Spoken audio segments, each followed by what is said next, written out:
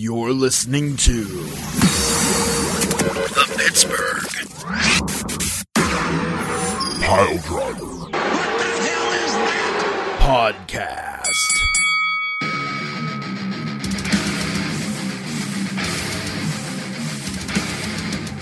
What's up, Internet world? This is the Pittsburgh Pile Driver Podcast with a Beefberg Beef Driver Beefcast for all you beefomaniacs out there in the Beefiverse.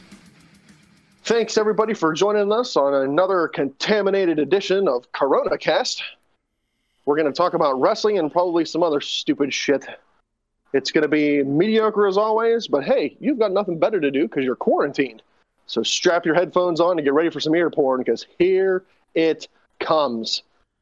I am one of your illustrious four hosts, Alec Ransom, along with Beef the Legend, Tiger Bomb Tom, and the best damn cruiserweight champ there ever was, Poot the Bard. We're going to go ahead and kick this mother off real fast with a thank you out there to Casual Gaming Dad and Casual Gaming Dad's Corner. Check him out on the internet.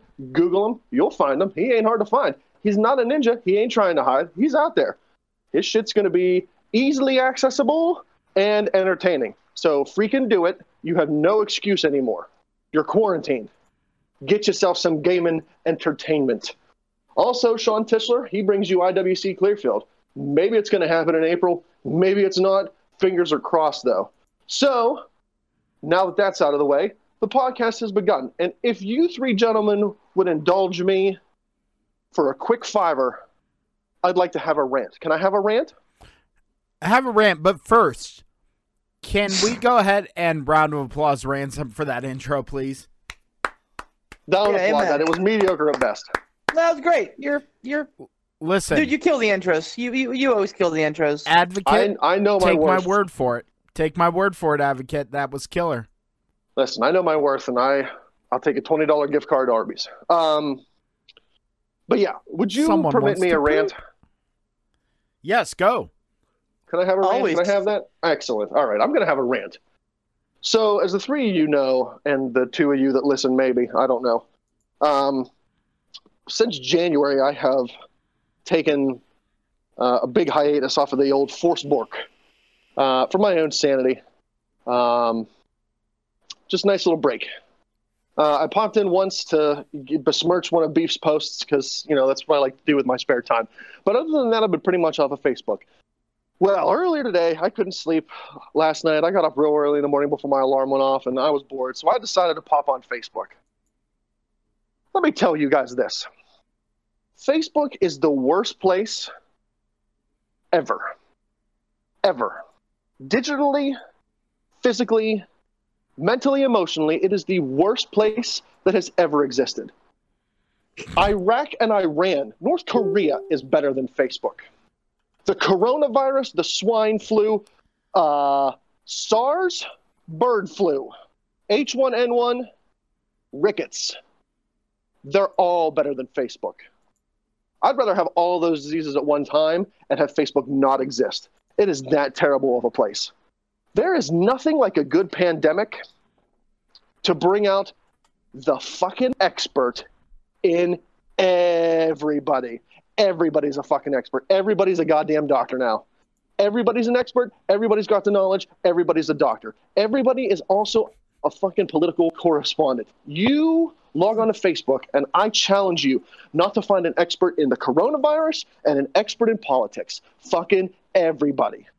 It's not that bad. You can go out. It'll be fun. Stay inside. Quarantine yourself. Don't fucking leave your house. You're going to get it if you breathe the outside air. Don't even look outside because you'll be fucking getting it. Shut up. You're all idiots. You all know bullshit. And I'll tell you why you all know bullshit, because the experts don't know bullshit.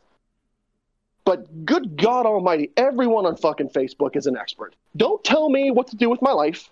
I'm not going to go to a beach and party. But if I want to take my children over to my parents' house because all they do is either stay at their house or go to the grocery store, there are people condemning other people. Don't leave your house. Don't see your relatives. Don't look at your friends. Don't wave to your neighbors. Holy shit. I cannot wait for this corona thing to be over so all the experts can shut the hell up and go back to the whatever the fuck they did before this corona outbreak happened. If people are worried about losing income, you shouldn't.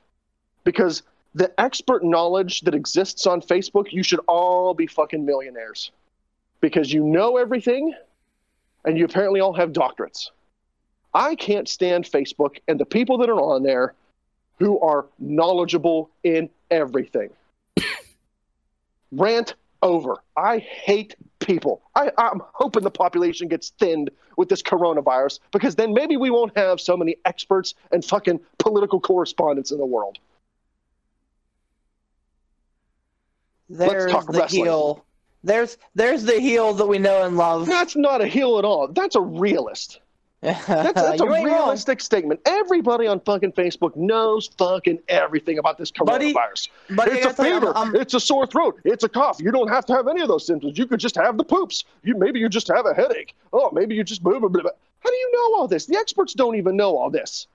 But by God Almighty, everyone on Facebook knows. We should have had a cure for cancer by now, with all of the knowledge spreading across this social media platform. Every disease in the world should have been cured by now because of the amount of experts that are on fucking social media.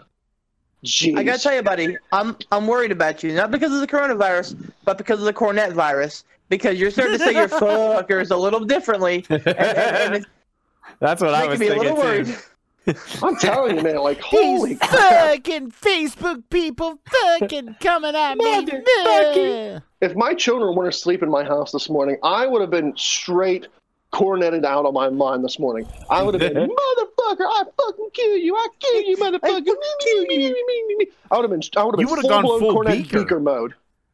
Hardcore. Like, I can't freaking do it. I can't do it anymore. I can't stand it. Holy shit. I think, Also, my friend, real quick, Poot, yeah. you're right. Facebook's awful, but for God's sake, stay off of Twitter, because Twitter Oh, that's worse. is Oh, way fucking The worse. troglodytes. I don't understand Tights. it. I don't understand how we have so many experts. Jeez. Everyone's an expert on everything. did you know if you don't go to college and you don't go in debt, you immediately become an expert on goddamn everything? Holy crap, I'm telling you. If I knew it was this easy to be a doctor and have a doctorate and have all this medical knowledge, damn, I wouldn't have wasted 4 years of my life. I would have went straight to Facebook University and Twitter college. TCU? Oh, Twitter College mother. University? Mm-hmm. Oh, hello, college on the hill. Mother loving. I can't So- stand it. Ugh. Now, if I may, can I do a an actual like radio thing? Yeah. All right. The views and opinion of Alec Ransom do not reflect that of the P3 podcast crew, employees, or incorporated with in perpetuity to other official. My objection, Your Honor. I Sustained. abstain. No, Very well bullshit. done. No, this is Bullshit. This is I- my we go. own I freaking- support him. I Ugh. support him. I'm right there with you, Ransom. Ransom, and the more that you Ransom, read, the Ransom, you- angrier you get. Ransom, you have the full support of Beef. How does that feel? Yeah, I feel my blood pressure rising. Underwhelming as usual. I think my wow. cholesterol's gone up. Says Wow, no, that's hurtful. I have supported that guy for how long have I known you? 20 You've years. stolen my Capri Suns. You I kicked me never. while I was sleeping. I did that. Wow, that was a, You broke his stole couch. my Capri You broke my Suns. couch. That was an accident because I'm a hefty individual. That's They not. took his job. Look, that was my fault for buying cheap ass furniture. I'll fess up to that one. That was I still shoddy say- craftsmanship. I still say Jim Bain took your fucking Capri Sun because it wasn't me, man. Yeah, I don't. Fuck you, Jim Bain. I don't know. I don't trust you at all, Who's Jim Beef. I Bain? I don't know, but fuck him anyways because he took the Capri Sun. I don't feel bad at all about stealing your sweatpants now. I really don't. All right, so Wow. did you guys know this was a wrestling podcast? Hey, Beef. Yeah. Hey, You've, speaking of a wrestling podcast, did Triple H get demoted? Yeah. Yeah, what is that? What is that? I heard about He that. was- Somebody he enlighten was- me. Reassigned. He was the the executive vice president in charge of talent, I believe, or the EVP. and now he's something different, and I don't remember exactly what it was. But basically, I don't think he's in charge of talent relations anymore. Oh, he's in charge of like the globalization. He's like the globalization specialist. Because fucking NXT and NXT UK are a fucking hit. And that's a demotion? Well, in the eyes of Vince McMahon, yes, and also in the sense of probably within their own personal corporate structure. Probably. Look, I just used the word demotion because I think, and I don't know, maybe it was clickbait, but I think I saw like a headline somewhere, or a news story or something, that says Triple H was demoted, and I didn't really look into it too much. I didn't have a whole lot of time, but maybe it wasn't demotion. Maybe it was just Well, so the internet smarks, it's the fucking ceiling is falling, the roof is falling, the fucking sky is falling because Triple H may or may not any longer be in charge of NXT. Oh my God, what if Vince gets his creepy old man hands on those wrestlers? Oh, it's going to be the worst thing ever. Oh my God, but we need Triple H. Ah! Oh my. Nobody fucking knows anything about the way that the fucking corporate hierarchy or the structure works. Yeah, you know what? Maybe Triple H isn't involved in the fucking talent relations anymore. But, NXT is his fucking baby. He's not going anywhere. The NXT will always be a Triple H product. Even when Vince fucking candies his head in a fucking jar and continues to run Raw and SmackDown for the next 300 years, Triple H is always going to be an NXT guy. So, he could take up all the mantles he wants. He ain't losing that. All right, so he was reassigned. He wasn't technically or necessarily demoted.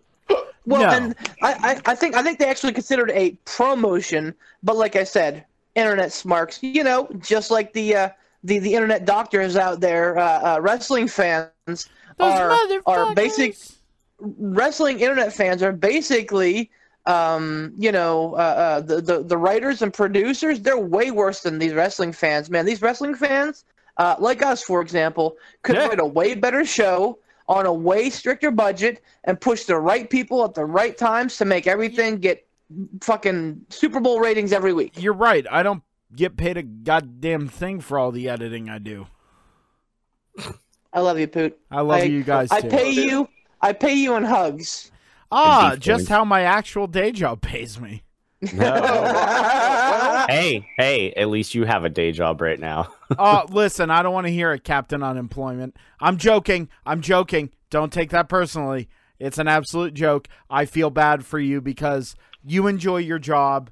I can tell. Like, we've never sat down and talked about it, but I can tell you enjoy your job, and I know. I mean, I'm going to say this, though, Tom. Your streams, top-notch. Thank you. I appreciate that. I really do. I try. Well, I mean, they always are, but, you're like, well, what else do I have to do? And you dive into it. Dude, your streams are boss.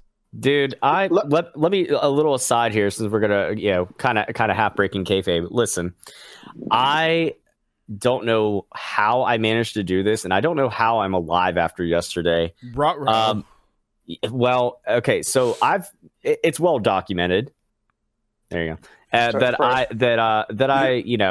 I dive into the Lolo games quite a bit, and I'm pretty proficient at. Pretty proficient. I was playing The Adventures of Lolo 3 yesterday and still didn't finish the game. I've beaten it before, keep in mind, okay? I've beaten all the games before. Right. I played Lolo 3 for 7.5 goddamn hours yesterday. Wow. And didn't beat it. I was like, what the fuck am I doing with my life? Dude, make you take a step back. Intense. Yeah. Do you ever I feel like, though, as an experienced gamer, you need that moment in time because you lose it. You know what I mean? Like, over time, you kind of learn how video games work, and you kind of go along. And you're like, okay, I know how this works. Oh, okay, I know how this. Like, every once in a while, you need a game to hold you up to where you just question legit everything you're doing ever. Yeah, you need that. And the thing is like the mistakes I was making, like the parts I was getting stuck on, it was all like one little thing. I was like, okay, I know what I'm supposed to do in this level, but then it was just like getting the execution of it. Or I was like, I missed like one little detail where I'm like, if you don't do this, you can't beat the fucking level at all, because Lolo 3 is a goddamn nightmare compared to the first two. The first one's a cake. The first one's a cakewalk. The second one, yeah, the second one's a little bit more difficult. The third one, fuck you. I'm just happy that watching you play Mega Man 7, I'm happy to know that there's somebody else out there that dies in that game as much as I do.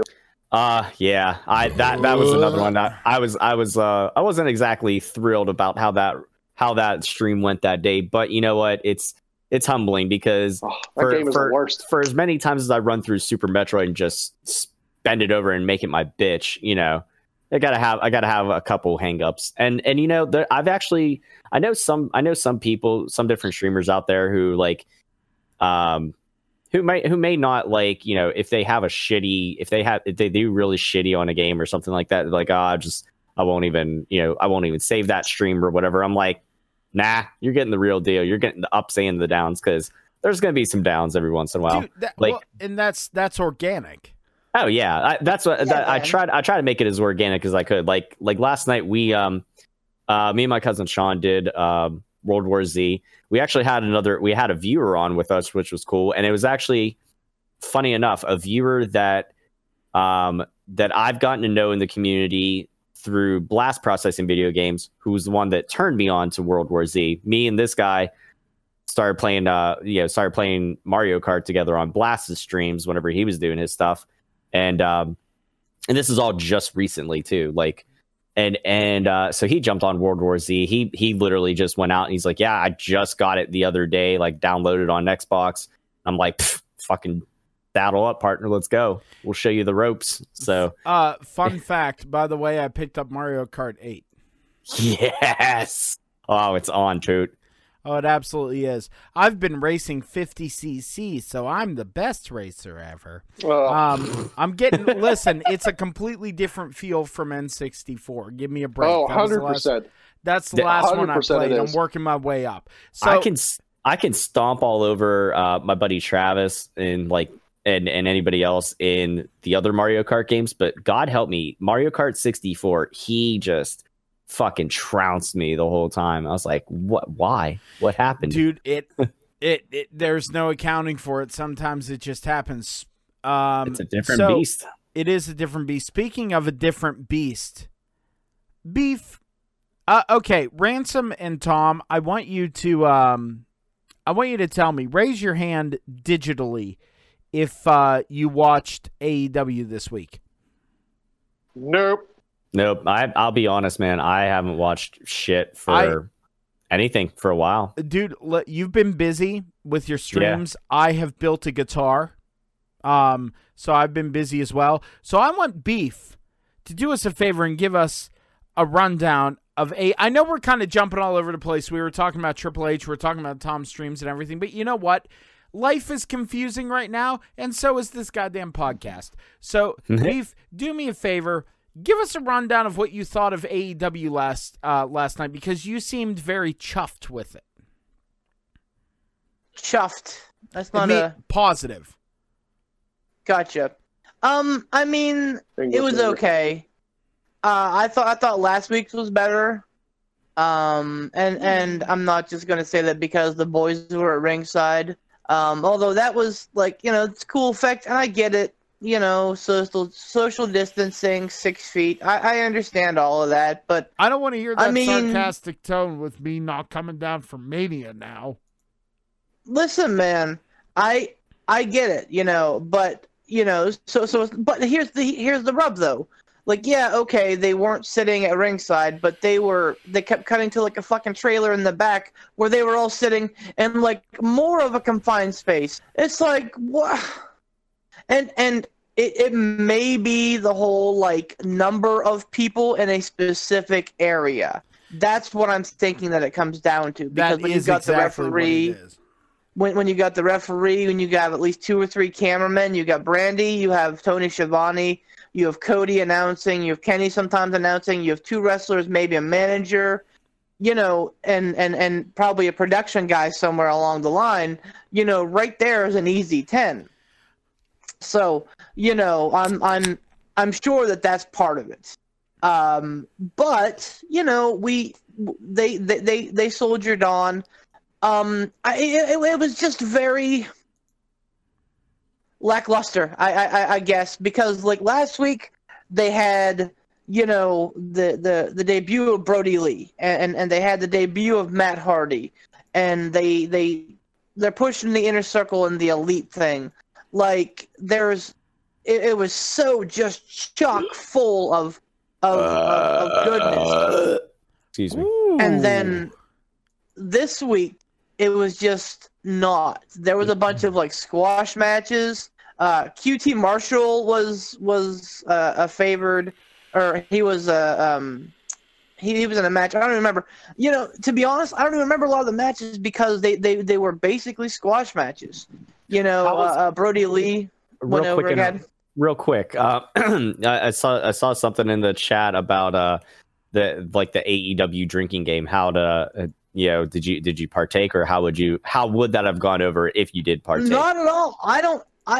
I don't think Cody said wait a minute once on commentary. I don't think he said it once. Really? Yeah. Well, and it's probably one of those things where, the boys were ribbing him and being like, hey, we're going to post this to Twitter. Ha, ha, ha. And so it made him probably pretty conscientious. I'm not going to say like conscientious about it, but, he probably said, okay, this is my goal. I'm trying not to do this now because they're all expecting me to say it a ton. So yeah, but I mean, give the people what they want. Like, I mean, part of a rib is always we want you to do it. You know what I mean? Right. I know. I agree. So here are the results. Cody defeated Havoc. It wasn't a bad match. I hate seeing Jimmy Havoc continue to eat shit, but it is what it is. Jake had a pretty eerie promo in front of the fire. That Jake is Jake. He's going to do Jake things. Darby Allin. Why do I keep saying fucking Allin? Darby Allin beat Kip Sabian, which was a decent match. I guess there are bright spots within a squash. Brody Lee within a squash.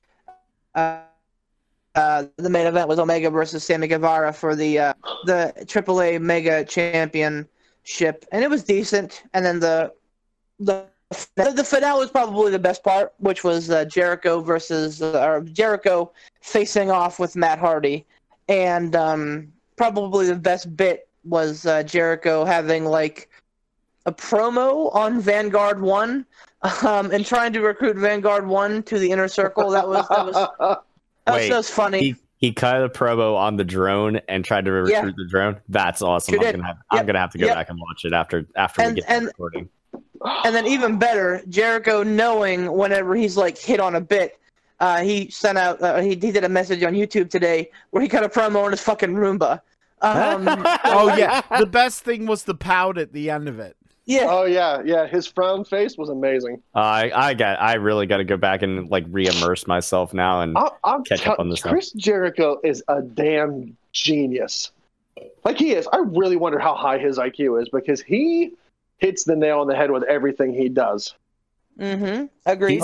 He's definitely got his finger on the pulse and is I mean. Like we've said it before, he is so good at just tweaking things and reinventing himself just a little bit each time. Oh, yep. It's little. It's just very, very subtle things too. You know what I mean? Like, man, just like he's one of those guys where like he's never been I think since WCW, he was Chris Jericho there, and he's been Chris Jericho since. Like he's never had to he's never been repackaged. Yeah. He's always been Chris Jericho. He's been a different version of Chris Jericho, but he's never had to be repackaged. The man is just a super smart dude in this business. And, I don't know. I think he's a godsend for AEW. Not to say that they'd be a flop without him, but no, but I think he is absolutely the veteran linchpin of the whole operation. Oh, yes. Absolutely. Yeah. And pairing him. I'm sorry, but go ahead. Well, no, I was going to say, like, it seems like in recent history, I'm not going to say all the time, but in recent history, it really seems like any wrestling organization, any wrestling events, anything special seems to really feed off of, like, a veteran. Like, having a veteran there because it gives legitimacy and it helps the younger talent. Like, you go like, oh, this younger talent is under the learning tree of this veteran. You know, we can take it seriously. Right. And I think pairing him up with Matt Hardy was excellent because it's very clear that they were both riffing and playing off of one another. And, I mean, Matt Hardy... I knew Judas. He betrayed me, too. when Matt Hardy is unencumbered, he is hilarious. Great. Hilarious there and talented. Things, yes, there are some things he does and says that probably land like a wet fart, but most of it's pretty great. It's part of he the was talking. It's part of the shtick, though. I don't mean to argue that, and I'm not going to ramble on, but the stuff that lands like a wet fart seems like it purposefully lands like a wet fart. That's true. And whether that's gamemanship, like him trying to do that, or whether that's just how it comes off. If that's how it comes off, hey, you know, that's better on him. But like last night, he was pointing out how like Abraham Lincoln was in the crowd and Martin Luther King. Like, oh man, that's fucking awesome. Good job, Matt Hardy. Well, it's like whenever he had Jeff Hardy box the kangaroo that was smoking Joe Frazier. Exactly. You know, exactly. Like, what? Wait, what? You never saw that? Here, no. Oh, when he was in TNA and he was reforming Jeff Hardy from a spot monkey into Brother Nero. Right, right. He took him to like a, what do you call it? Like a reserve, and had him box a kangaroo that was smoking Joe Frazier. It was the vessel. Yeah, the vessel of smoking Joe Frazier. Yes, like it was wonderful. Oh, it was hilarious. Like, and like people, so people, I guess, are butthurt about this, like the whole Matt Hardy, especially with him like teleporting, like, you know, jumping the shark, breaking kayfabe, all that. Like, hello, like. You know, this is also the same fan base that have cheered The Undertaker because he's a dead man named The Undertaker, who came out with a guy named Paul Bearer. Dead man walking. God. I mean, let's be real here. Just because they, like, did some clever editing and had Matt Hardy teleporting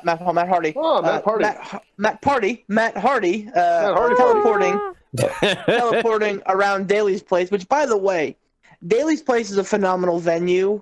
They did Fight for the Fallen there. They did their Homecoming episode there, and now they've done the last 2 episodes there. I love Daly's Place. I think it's just one of the best venues in wrestling.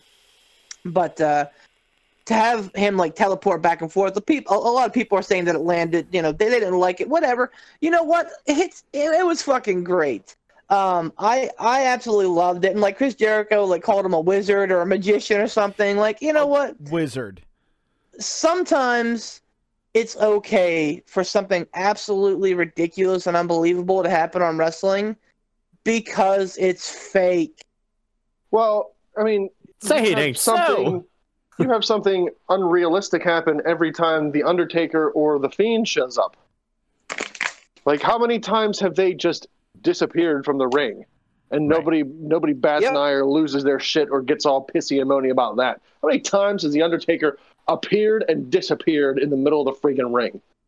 Listen, if they keep trotting The Undertaker out here and they keep like turning the lights off so that he can teleport back and forth, like they're gonna have to start like cutting to a commercial if they expect him to get where he needs to be for when the lights come back on. That's all I'm saying. No, they'll just he'll kind of combine it with the American Badass. He'll just get on like, instead of a motorcycle, he'll just get on like a rascal scooter. He'll be fine. Oh yeah, I did want to ask about that. Do you think that his appearance at WrestleMania is going to be more American Badass and less traditional Undertaker? Well, so the report was, sorry, Pooh, the report was that it was supposed to be like a hybrid, something new, not the dead man not the American Badass, but something that was probably closer to American Badass style. The American Deadass? Oh. Something like that. But the Deadass American?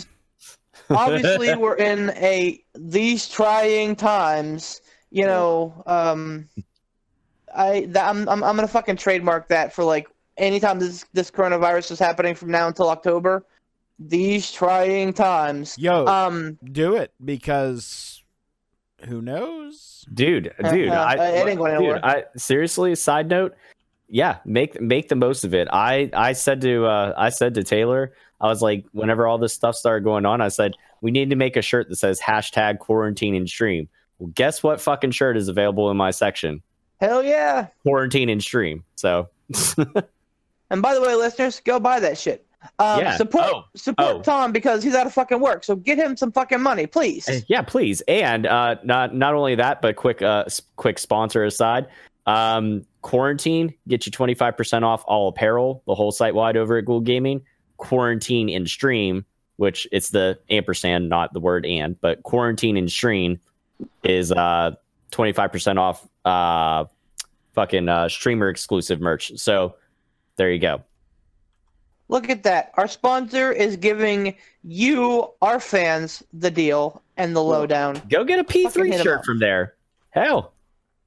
Anyway, so to answer your question, Ransom, no, I don't, because, and this is a nice little segue here. Is that what he's going to come out on? No, right? Oh. So AJ Styles officially challenged The Undertaker last week to a boneyard match. No one is quite sure what a boneyard match is. Fantastic. What in the actual fuck? So I can't wait for them to be beating each other with fake bones, with gimmicked bones. I can't wait for it. My bones! It's going to be dominoes. It's going to be dominoes. There's going to be a rib cage that someone hits him with. Somebody's chicken carcass. Somebody's got to dress up as Skeletor. I'm all bones. Yeah. Yeah. AJ. From the sound of it, it sounds a lot like Buried Alive. Now, I'm not certain about that, but just the way that AJ talks about burying him, I feel like so. The idea is that the Boneyard match and reportedly Fiend versus Cena is going to be like a House of Horrors-esque thing. Well, you know, shut up! Don't say no. No. Well, you just said no. It didn't work last time. Unless they let Bray Wyatt have creative control, it's not going to work. Well, I want John Cena to stand outside of the Firefly Funhouse after he set it on fire, and as you see John Cena standing looking at the fire, I want the camera to be behind John Cena, and I want him to put the three sign up in the air, like freaking Randy Orton posing up a storm outside of that stupid burning shack. What a stupid ass segment that was. So I'm gonna pose in the middle of the woods where no one can see me. I'm open-minded. I'm open-minded because they have reportedly they recorded the top matches yesterday, and I read like they're down to the wire because the city of Orlando said basically shelter in place or whatever they want to call it, but basically you can't leave your house unless you are an essential worker, or if you're going to get groceries. Or if you're like going for a walk, whatever. Which I gotta ask with that. I mean, if you are leaving your house to get groceries, all that means is basically that they're gonna be able to pull you over for no reason and just question you and say like, "Hey, where are you going?" Like, right? I mean, because if you say like, well, if they do that, just say I'm going to the grocery store. Where are you going? Grocery store? Oh, and you know what will happen? They will look at you and say, "Okay, move along." That's what they will say. This is not a fucking police state. Right. I mean, like, no, not at all. Which, if you listen to some of the Facebook experts, you'd believe that's the case. But don't get ransom started. Hey, they should call it Goldberg book. That's how terrible that place is. I have a point, you bastards. Anyway, Goldberg is better than Facebook. That's a fucking terrible thing to say, and I don't know if it's I don't know if it's true or not because I can't compress it right now. Anyway, Tom, enjoy this. Yes, wonderful. Yes. Okay. Reportedly, they have filmed both the Boneyard match and the Fiend Cena match prior to this, and they're both going to get. I'm just gonna mute my microphone for a little bit. No worries. Have they filmed it already, or they're going to film it beforehand? No, they have to because like tonight, Thursday at midnight is at 11:59 p.m. is the deadline. Like you know that non-essentials have to be home, and you know WWE is non-essential. Wait, so they're going to be filming it this early then? They've reportedly they filmed top matches yesterday to make sure that they had the top matches done, and then they're filming the rest today, or have filmed the rest today. Wow. So, the Boneyard match and the Fiend Cena match are well, I mean, you know what? It's foresight. And again, this is one of those things where Vince McMahon is the smartest man in the room because he could have said, we're doing it live. Fuck it, we're going to do it. No. And you know what? Orlando would have shut that shit down. They would have said, nope, we don't care who the fuck you are. We don't care how much money you make. You know, we don't care that you have your performance center built here. This is a government mandate. You cannot do this. So Vince, knowing and seeing the writing on the wall, said, okay, let's film WrestleMania. We said we're going to give him WrestleMania. Let's film WrestleMania. Vince is all in on this whole WrestleMania thing. He's all in, huh? Hey! Right? But, So they filmed the content, and I mean, you know, it's not like, you know, back in the Raw Nitro days where spoilers would come out. Who's gonna spoil anything? And I'll tell you what, if there are spoilers, heads are gonna roll because there are only so many people who know about it, and you can guarantee that a wrestler's probably not gonna spoil anything. So it's gonna be cameramen, production, and you know, Vince would probably have no problem saying, fuck it, you're all fired. So I don't think that they would jeopardize that. I would be shocked if there was zero spoilers. I wouldn't be surprised if one thing got leaked, and it doesn't matter if it's a small thing or a big thing. But I can't imagine there will be zero accurate spoilers between now and when it's supposedly airing. That would shock me. Well, and let's be real. I mean, we can see it coming a mile away. McIntyre is going to win. Baszler is going to win. Roman Reigns is going to win. Like, those are not fucking spoilers. They're obvious. And if they don't, then, you know, the Fiend's going to win. You know, if those things don't go off like they should, then it's a fucking stupid mistake. It's a dumbass mistake if they don't go off. So if somebody's saying, "Oh, you know, this is the spoiler," no, it may be, but more than likely you're just you know betting on the odds. Could you imagine if Brock Lesnar wins over McIntyre? Well, and so there are two schools of thought about that, and we're getting way off my point, but that's okay. Yes, okay, it would suck for McIntyre, but McIntyre deserves this big fucking moment where he gets the fucking crown, okay? And he becomes the first ever UK-born. No, that's not right because Sheamus was Sheamus WWE champion or world champion? I don't remember. He was world WWE champion. I think he was both. World. No, he was world. No, he was WWE. He was ever WWE. I'll look it up. Yeah, he had the spinner belt at one point, I think. Yeah, because he beat Triple H or Cena or somebody before way back, like whenever he first came in. Right, but I don't remember if that was the world. Anyway, but bottom line is McIntyre like deserves this fucking like moment, and for it to be. I'm sorry, excuse me. He was the world heavyweight champion. He was the WWE champion, United States champion, tag team champion, SmackDown, both SmackDown and Raw, King of the Ring, Money in the Bank, Royal Rumble, Money in the Bank, and Slammy. Sheamus has done it all. He really has. Sheamus legit has done it all. Wow, look at him. So here's the problem, though, Beef. Either way. Because if McIntyre loses, then it's, like you said, he deserves this big thing, yada, yada, yada. If McIntyre wins, he's still not going to get that big thing. That's what I'm saying. He's going to get up on the ropes, and he's going to hold that title up for no one in the arena to see or cheer for. So why not no matter how Lesnar, you slice it, McIntyre is screwed. So why not have Lesnar win with like a stupid roll-up? Or have Heyman interfere? Or do something real fucking shiesty? Because, you know what? This is supposed to be your big blow-off event, but guess what? I don't think it's going to be that this year. I think that this is going to be like a B-level show. I think that SummerSlam... So this does two things. So WrestleMania being in the Performance Center, it does two things. One, it really amps up next year's WrestleMania in Los Angeles.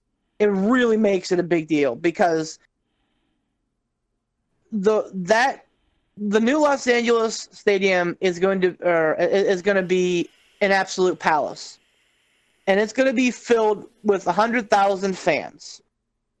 And when you put side by side WrestleMania 37 next to 36, it's going to feel huge. That's what she said. And two, it's going to make SummerSlam feel huge as well, assuming that by August we're through the woods on this, which, if you all fucking do what you're supposed to be doing, then maybe we will be. But bottom line is, assuming that SummerSlam is still a big show, I think it's in Toronto this year, then I think it's going to have a big fight feel to it, regardless of what the matches are. So why not have Lesnar, get one over on McIntyre? Like, have McIntyre dominate the whole fucking thing and have Heyman distract the ref, Lesnar hit a low blow, F5, match over. Like, why not delay that a little bit longer so that you can have, because the crowd will be ready to pop when McIntyre wins, and if you delay that satisfaction another 4 months, it's going to be even bigger, I feel. Mm-hmm. Well, yeah, so because any event that follows the first live event that follows this quarantine for WWE is going to be essentially like their WrestleMania. Mm-hmm. Because the crowd is going to be ravenous. Yep. It doesn't matter what pay-per-view event it is. And if WWE was smart, if this quarantine bullshit or whatever is over in June or July, whatever month it's over in, that's when WWE should put on SummerSlam. I don't care if SummerSlam has traditionally been in August. You put SummerSlam on when this quarantine is up because you want your first pay-per-view event with a crowd back in attendance to be massive. So if you were smart, that's what you would make. What? But they've already sold tickets to that event. Well, they sold tickets to WrestleMania, and I'm sure they sold tickets to whatever pay-per-view is going to be after WrestleMania. That's not going to happen. That's fair. But Money in the Bank, by the way, I think would be next. If you put a pay-per-view on, because here's my rationale on this. The first whatever back after this quarantine is over, not just wrestling, like the first major sporting event, the first concert, the first wrestling show, whatever the first is, it's going to be probably the biggest of the year because people are going to be chomping at the bit to get the hell out.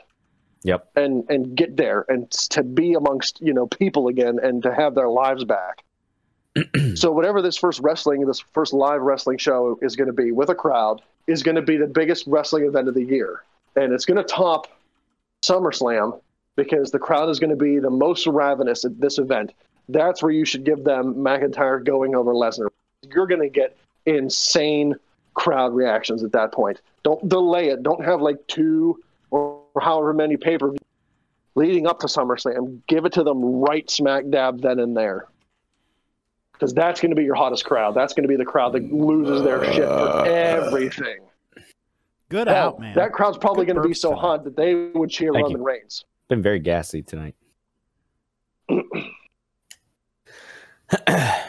But this WrestleMania is going to be essentially like WrestleMania exists this year. I mean, they're going to put it on. They're going to call it WrestleMania. But when you look back on it, WrestleMania 2020 is going to be essentially like WrestleMania didn't exist. It's going to be essentially looked at as like, oh, great, it was a house show. Because it's going to be that underwhelming. Somehow, some way, McMahon will sweep it under the rug and be like, "It never happened. I don't know what you're talking about." Yeah, we're gonna retcon it. It didn't happen. WrestleMania 35. No one knows what that is. Whoever talks about that anyway? Have you seen this guy Roman Reigns? Did Chris Benoit main event that one? I don't know. Who's maybe EC3? Like I wouldn't really be surprised if they did some sort of hokey nonsense where they were like, it's WrestleMania Super Show. Or they call it WrestleMania something, but they don't actually give it an official number.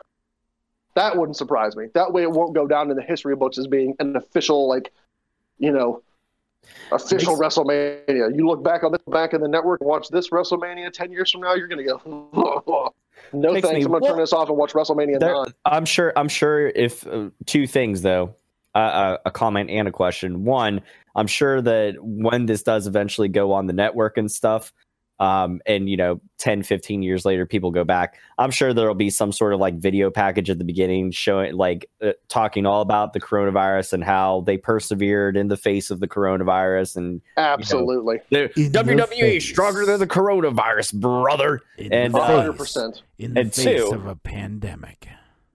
And two, my question is, if they do that, I wonder what happens next year. Do they give that WrestleMania this year's title, like WrestleMania 30 whatever, or like WrestleMania Dick Suckington?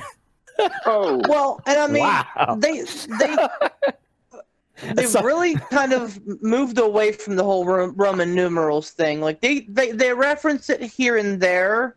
But like for the most part, Vince doesn't like it, and you know how it is. If Vince doesn't like something, it's not gonna fucking happen. So Vince, once they got to WrestleMania 30, Vince was like, you know what? It's just like a real 30-year-old. After you turn 30, birthdays don't count anymore. It's true. Speak for yourself. I take every year as another year of leveling up experience. Oh well. We all hate you, Tom. We all hate you, and we want you to leave. So have a nice day. Okay, wow. This is bye, Tom. I'm kidding. I'm kidding. No, I'm not. Go on, Tom. But holy crap. I love you, Tom. But I mean, never test me because I will do shit just to spite you, Beef. Oh my goodness. I don't doubt it. No, he's one of the crew now. He gets it. All right, congratulations, Tom. You're now officially part of the crew. You will do things just to spite Beef. You win. Fuck yeah. But and that's kind of the drum that I've been beating since this whole thing kind of started getting onward. Is that I think. No. Yes.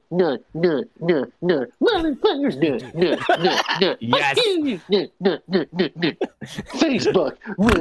Goldberg. Yes. All of it. Sorry, I'm having a stroke. This is the way. This is the way.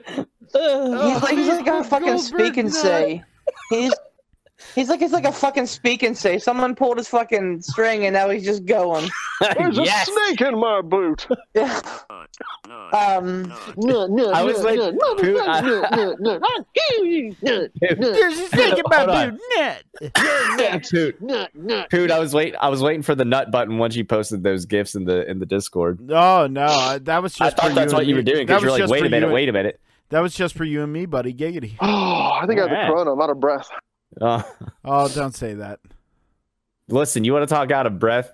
I fucking died earlier, man. Went out bike riding for the first time. You sound pretty good for being a dead man.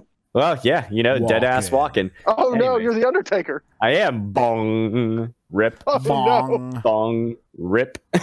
Anyways, now I went out riding for the first time in like fucking.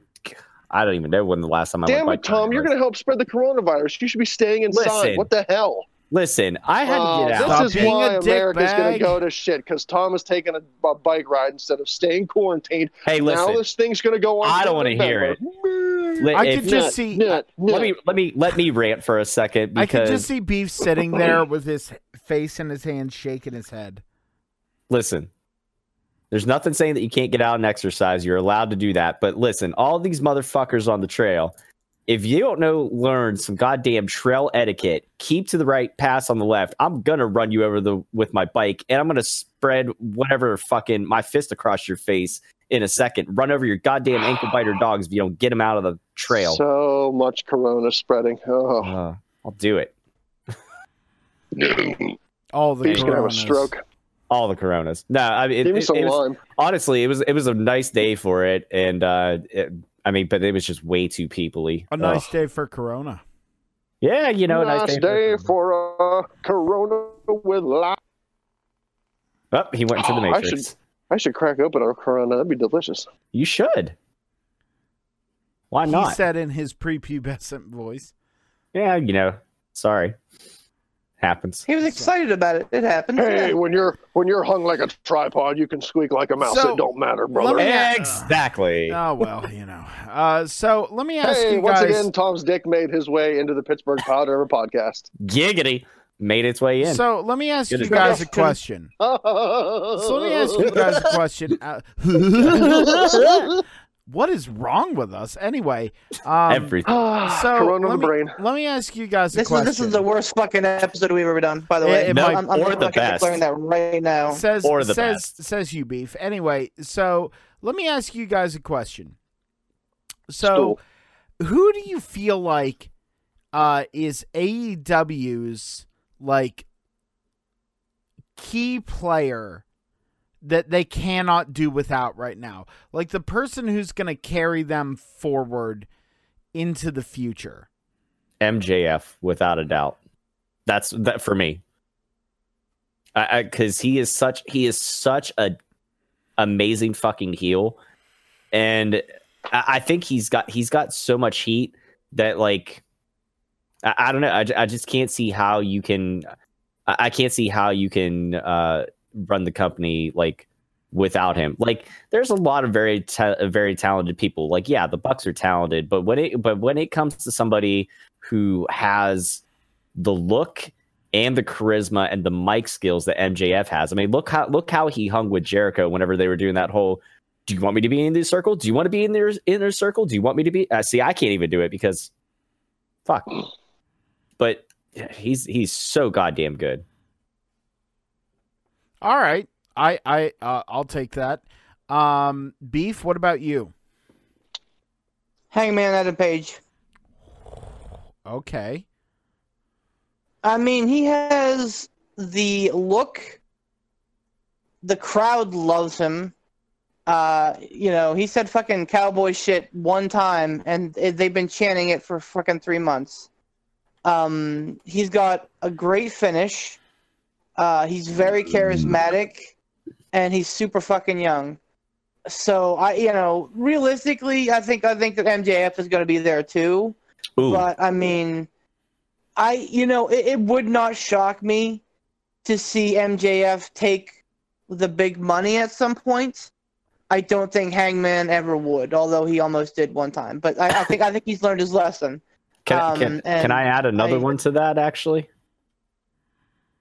Sammy Guevara.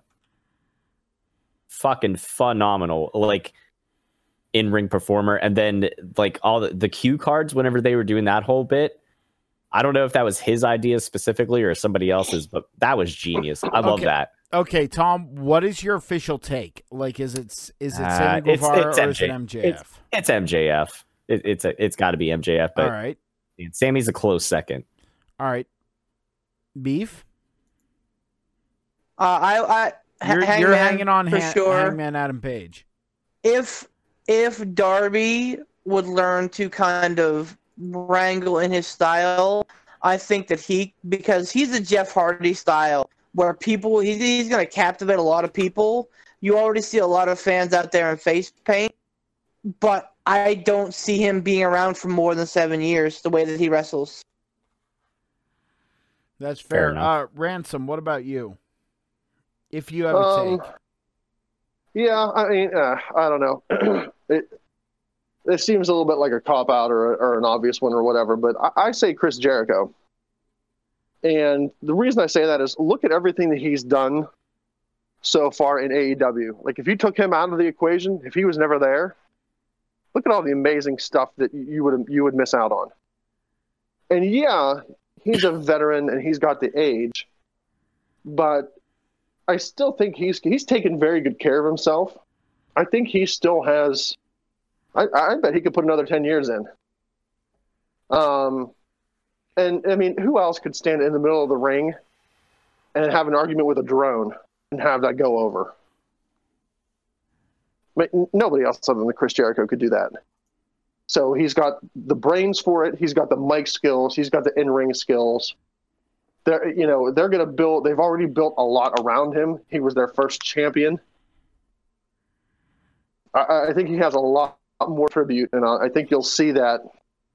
Even if he moves into maybe that Ric Flair in Evolution role, where he's less in the ring performing, but still more out there with the inner circle, I think he's going to do a lot for AEW going forward. Okay. My honest take is MJF as well. I'm going to echo what Tom said. I think having, and I understand that it's difficult saying this, like, it's more, if you look at it from a perspective of like stepping outside of the smart fan thing, Adam Page is a really, really good call because he's very likable. The character is very versatile, and you can kind of put him in any given scenario and have it work. But I really think that they're like, Adam Page is good, but MJF is something absolutely fucking special. There is something so special about MJF. Like, I think it's because he really does the kayfabe thing. And I think he does it incredibly well. I feel like he is a heel that you could actually build a future of a company on. Between MJF and Hangman Adam Page, and then the rest of the Rogues Gallery that's around, like, you absolutely have gold. Like, if you make smart decisions with the people you hire in the future, like, I think Matt Hardy is a really, really good decision because he's a good vet to have around. Not saying feed him to the younger kids to have them beat him and gain some credibility, but like having them be able to sit under the learning tree of Matt Hardy and a Chris Jericho, and hell, even a Jim Ross, like, that is good. And then, I mean, having Pentagon and Rey Fenix there. Yeah, they're younger, but they've been wrestling forever. It's in their blood. Like, having Phoenix is younger, but Pentagon's actually kind of up there. Believe it or not. Well, no, I know, but I mean, like, in the grand scheme of things, when you're talking about including people like Chris Jericho in the conversation, like, you know what I mean? They have it in them. They have all the necessary ingredients to make something really, really special going forward. But they have to hang their hat on the right people. And I feel like, personally, MJF is the way to go. Like, the man is just... I said one time I made a quick fast count news whenever I was doing that. Which I need to do more of that. But the Fast Count News, I did like a 7-second video that just said, MJF is a fucking treasure. And he is an absolute fucking treasure. Like, and he's only gotten better. So MJF is my pick. Hey, speaking of Fast Count News, I have some breaking fucking news, like big fucking news hot off the presses. Okay. As a report... Yeah, we're gonna skip all the fucking stupid gimmicks. Shut the fuck up and listen to me. Oh boy. Yeah, this is a big fucking deal. As reported by Ryan Satine, today, March 26, 2020, Roman Reigns will not be a part of the Universal Championship match at WrestleMania 36 as planned. Whoa! Does it elaborate why? Sources with knowledge of the situation tell us, and I'm just quoting from ProWrestlingSheet.com here. Sources with knowledge of the situation tell us that Reigns expressed to the WWE that he didn't feel comfortable doing any more of the performance center shows during the coronavirus pandemic because he's immunocompromised from his battle with leukemia and didn't want to risk his health. We're told WWE honored his request and he will now be replaced by someone else in the match against Goldberg, though it's unclear who at this time. Wow. I will give him all the credit in the world for having the nuts to stand up and say no. Oh, hell absolutely. Yes. Like, seriously. Hell yes. I'm no joke. Good like, for him. All the credit in the world. Talk amongst yourselves. I'm going to run to the little poots room. Okay. Yeah, freaking good on him for being able to, put his life ahead of the WWE product, because there are some people that don't do that. Absolutely agreed. I mean, when it comes down to it, like I always tell people too, and this isn't any sort of, I've tried to kind of coin it as my little catchphrase whenever I sign off on my streams, but really, if you really read into it, there's more to it. I always say, take care of yourselves and be good to one another, keep it casual, game on. So that's the biggest thing. I always told people this anytime I've been giving anybody advice throughout life is you always have to do what's best for yourself, because at the end of the day, who's going to take care of you but yourself? Like, I'm not saying, not coming from a nihilistic or cynical view of like, oh, you can't trust anybody and, can't depend on anybody, blah, blah, blah, blah, blah. No, like, basic human. No, I don't think that's nihilistic at all. I think you're dead on. No, I mean, like, I always try to do whatever's best for myself. And if I'm trying to help somebody else out too, like not in a schemy sort of way, like, but I'm also thinking like, okay, well, how is this going to affect me and how is this going to hurt or help me? You know what I mean? Like I've always tried to keep my best interest in mind, because at the end of the day, like when shit hits the fan, if I'm down on my luck and I'm, if I'm like, fuck, I can't pay my bills or I can't do this or whatever, am I going to depend on person A, B, or C? No, I'm going to fucking pull myself up by my own bootstraps and do what I got to do. That's right. If I need help, I'm going to ask for it, obviously, and I'm going to turn to, somebody who I trust and feel I can, who I could depend on. But at this, circles back around to Roman Reigns has to do what's best for himself, because if he doesn't, then that's one less person that they have on their roster. That's one less tool in their utility belt. Like, so honestly, it may come off as a selfish thing. And I bet there's going to be some fucking internet naysayers out there like, oh, well, that's selfish, Roman, blah, blah, blah. And if they say that, I'm going to tell them I'm going to say preemptively, go fuck yourself right now. Like, I would hate those people more than I hate Goldberg. And that's saying a lot. But, and that's smart of WWE too, because to let him do that, yes, sorry, good. To let him do that is smart, because absolutely. You're investing in your future doing that with him. Because if he gets sick and something bad goes down because he was already compromised, that's it. That's WWE has gotten all from him that they can get. He's done. Yep. If he lives through it, he's still done. So WWE is really, really a future investment, allowing him to bow out like that. So smart on everybody for doing this. Oh yeah.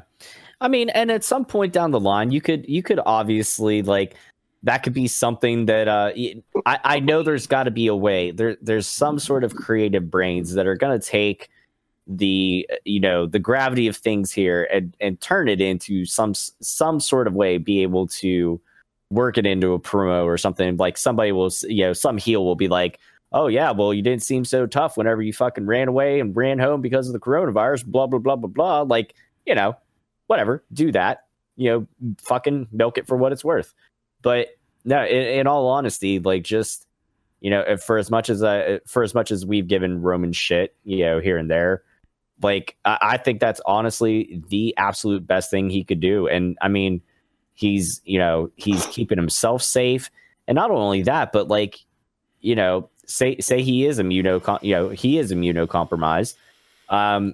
Say he does end up getting it somehow, and he's not aware that he does. It just like with everybody else, you can get it and not be symptomatic for up to 2 weeks. Right. So so that could happen, and then look what happens. Now he's now that's how big of a piece of shit would you feel if you unknowingly spread it? And if he does that, guaranteed he'd be fucking dunzo, like real done. But absolutely. So now hold on. So Roman's out, and again, internet rumors. I don't know how true it is, but I've read things online that say that Brock Lesnar might not be able to get back into. No, that's fake news. No, that's fake news. You cut there for a second, saying Brock couldn't do what? Get back where? Could get back into the country. Oh, is he out of the country right now? He lives in Saskatchewan. Canada. Yeah. Okay. I didn't know he lived up in Canada. I knew he lived. I thought he lived like in the U.S., but like on the border there. I was. He lives. No, he lives. He lives up in God's Canada. country in Saskatchewan. Yeah. Okay. Because, so he's gonna get back in for that. He was on Raw Monday, so yeah, no, he's there. That's right. I gotta say that's been my one biggest question with all the stuff going on, and obviously like we were talking about it, like that's why they're taping some of these bigger matches and stuff like that. I was wondering how long can they get away with doing having to being able to travel like that, because even if they're going and they're performing in front of empty arenas and this and that, at some point some state or some sort of government entity is going to be like, no, this isn't essential travel for you, get the fuck back home. Sure. At this point, all of WrestleMania has been taped, or that was the plan. Mm-hmm. They taped they taped this week's Raw, next week's Raw, and reportedly the Raw after Mania on Monday. Okay. And I think they taped all of SmackDowns on Tuesday, and then yesterday was night one. The reason that they split up the WrestleMania into 2 nights this year is not because of, hey, let's think of our fans.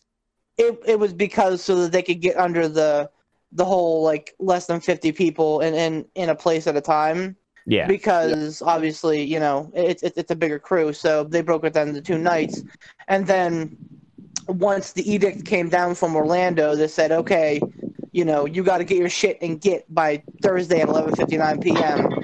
And again, it's a question of enforcements and all that, blah blah blah. But realistically, Vince is going to want to comply with everything because it's a multi-million-dollar business.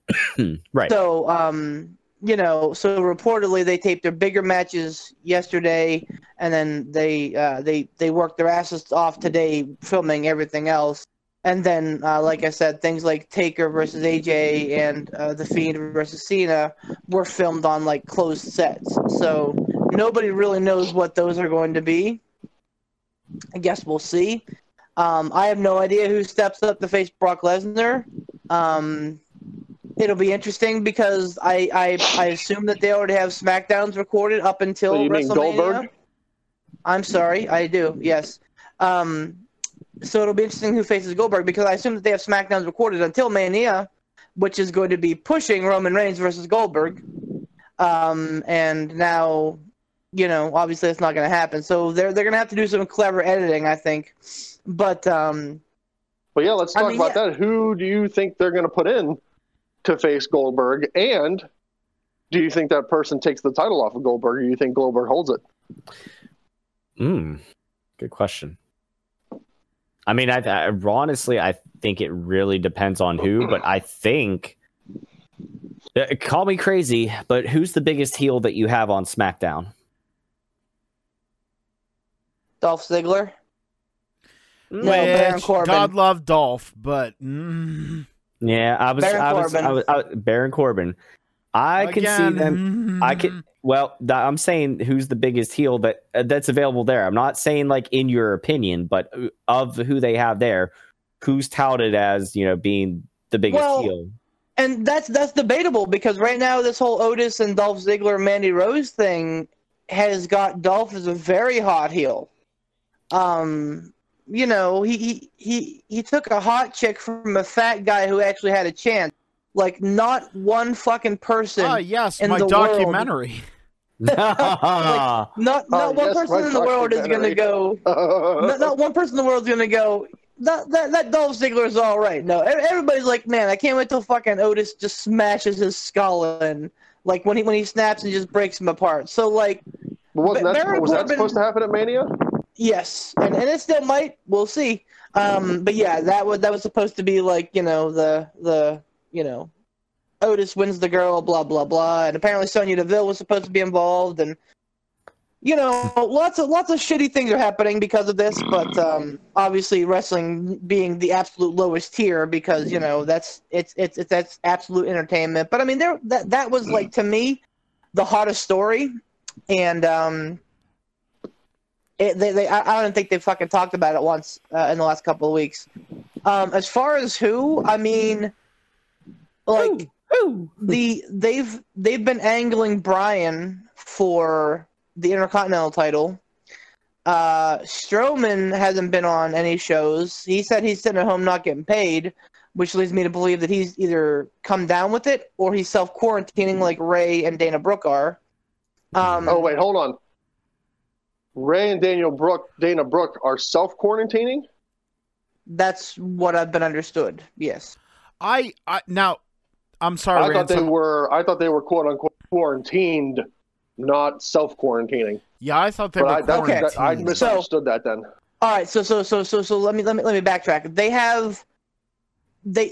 have not been diagnosed with the COVID. They have like sickness symptoms, like a headache, you know, possibly a fever, but neither of them have been confirmed. I mean, obviously, we probably wouldn't know anyway, because that stuff's probably gonna be hush hush. But well, I mean, just it's a HIPAA violation if they. Well, I don't know.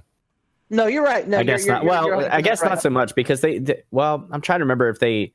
The cases that got announced whenever they announced them in like Allegheny County, like if they died from it, I think that's not the case. Like that's a matter of but yeah, they have not they have not announced any names that I know of, unless they've like outed themselves. Okay. Okay. But yeah. So it's up in the air. They could have it, or they could just be like, "Nah, right. I'm not leaving." But bottom line is, they're not going to be like Dana Brooke was advertised to be in the six-pack challenge for Bayley's title, and she's not going to be there. So you know, do they call an audible and have somebody else do it? I think Paige was supposed to be in the match, but because of travel restrictions, she can't do it.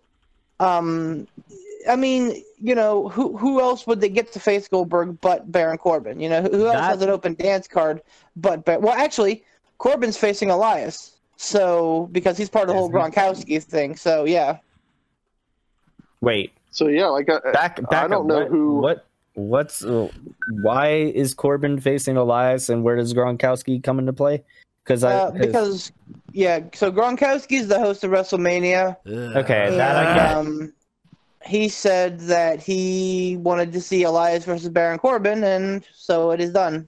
Okay. I mean, because dum-dums like dum-dum things. But okay, then. So Exactly. what do you guys think about? Now, this is pure fantasy booking, because you know this is what we do. What would you guys think about an NXT call-up coming up and beating Goldberg for the world title?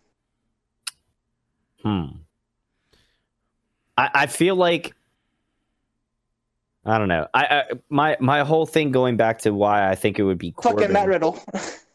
Oh God. Oh my goodness. Vince will never let that happen, because that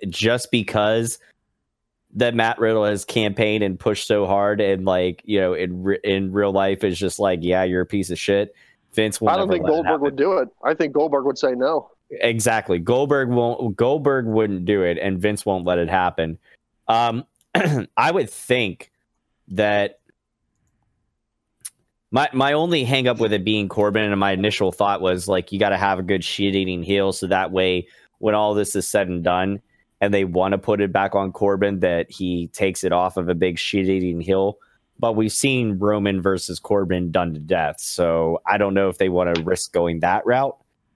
With the NXT call-up, I'm not sure who you would. I'm not sure who you have because I don't even know what the hell the state of things is going to be with NXT. Like, because NXT Takeover for Tampa is finito, right? Or did they take that already? Okay. No, well they've because the news broke on like ESPN or whatever the fuck ever about them like showing the matches that were supposed to be at Tampa like the next couple weeks on NXT. So that's what they're doing. They're kind of interlacing those matches. For example, next week is Keith Lee versus. Well, I don't mind it. Like next week is supposed to be Keith Lee versus Dijakovic versus Damian Priest for the North American title. Well, he is the Archer I'm in for of it, man. infamy, whatever that means. Yes, exactly. So, but I mean, it's tough because I mean, like I said, you in theory they have matches taped to have Daniel Bryan facing Sami Zayn, because Bryan would be the other one that I think would beat Goldberg. I'd be okay with that. Maybe you have Kofi take it back from Goldberg. That wouldn't be a bad idea. Do you think they call an audible and bring Adam Cole up to face Goldberg, and you have the entire Undisputed Era involved in that? The problem is the way they've built Goldberg. I love Adam Cole, and he's done a wonderful job of, like, you know, making himself a credible threat and everything like that. The problem is, man, against Goldberg, Adam Cole's not believable to the general public. That's the key thing, to the general public. Yep. I mean, what if he gets in the ring and coughs on him?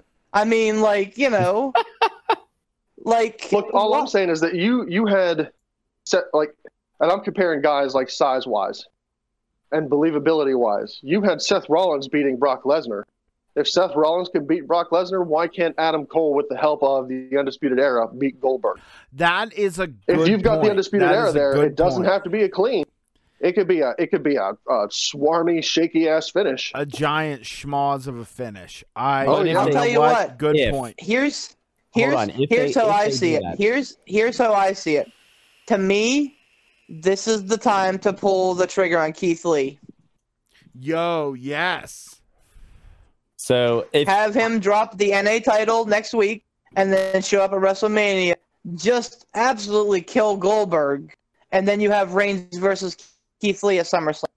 That could be interesting. You know what? Honestly, I wouldn't be too upset with that. The only problem is if they were looking to get the title on Roman and having him not get booed out of the building, him versus Keith Lee is not going to accomplish that. Because so let me hold on. Because like I mentioned before, like people were pissed about Goldberg getting the title or whatever because he beat the Fiend, but it basically, like we said, it's a vehicle to get the title onto Roman without having Roman take too much heat. Because if Roman would have beaten the Fiend, the amount of cheers he would have possibly gotten would not been nowhere near as large if he beat the Fiend versus if he beats Goldberg. Now, if you have Roman versus Keith Lee, Roman's going in basically as the heel. Like, if you had to assign a heel role, whether they try to put him over that way or not, that makes no difference. Everybody is going to love Keith Lee over Roman Reigns. Like, let me editorialize real quick. So, I didn't get to mention this when we were talking about it. I don't think that Roman Reigns stepping back comes without strings. I think that the WWE as a corporation will applaud his move. I think that Stephanie McMahon and Hunter Hearst Helmsley will tout the move. Not the social media platform tout, of course, because that's dead. Tout. Wow. But, wow, that was a deep cut. That's a throwback. But they'll say, "Oh well, we're proud of our of the big dog for quarantining himself and reclusing himself from this, or recusing himself from the situation." But the old man. The old man absolutely lives and dies for loyalty. brand loyalty, being there, being the guy that's willing to jump on that grenade to save the company. Now, not for nothing, but given their shaky past with Roman Reigns, how they've always had trouble pulling the trigger, given his injury history, his suspension history, and now this, I'm just saying, like, it potentially could hurt a guy like Roman Reigns in the eyes of Vince McMahon. You know what? That's not a bad point, and I agree with you because I feel like you are right. I'm still thinking that they'll still kind of. I'm thinking in the mindset of they'll still carry on with Roman, of getting the title back after this is all said and done. But you're not far off from the truth at all, because even if they put the title on Keith Lee, then now you can have whoever, you could have a gamut of all sorts of people up against him, and I think it gives you a lot more possibilities that way. So if that's the case, I'd be okay with Keith Lee getting the call up. Now, and not only that, real quick, Ransom. But here's the thing: if they take and they say, okay, you know what, fuck Roman Reigns, and that could well be Vince's attitude after this, and they decide to feed Roman Reigns to Keith Lee at SummerSlam.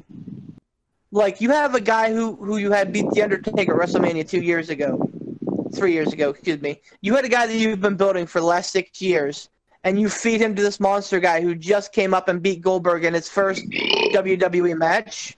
Like, you got a made man in Keith Lee. You got a guy who can carry a brand for years to come. That was my thought. Go ahead, Ransom. I would have to think, regardless of Vince McMahon's inner feelings, I would have to believe that the burial of Roman Reigns won't go quietly. Like, Roman Reigns doesn't seem like the kind of guy, like, he's not going to pull a Bret Hart. Like, he's not going to go and call, the different news companies and goes, because I did this, Vince screwed me out of this, blah, blah, blah, blah, blah, blah. He's not the kind of guy that's going to do that. No. But you would have to think, as many leaks as there are within WWE, and WrestleMania not leaking, fine. They have that pretty well closed off. But the amount of leaks that do come out of WWE, someone is going to catch wind of that. And that would be essentially the burial of WWE.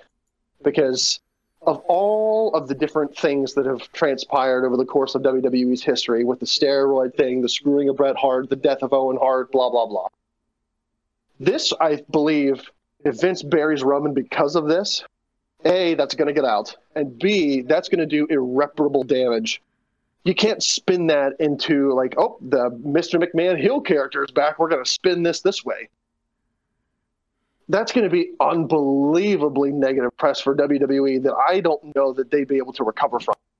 Like, hey, this guy that had leukemia didn't want to wrestle during the COVID pandemic.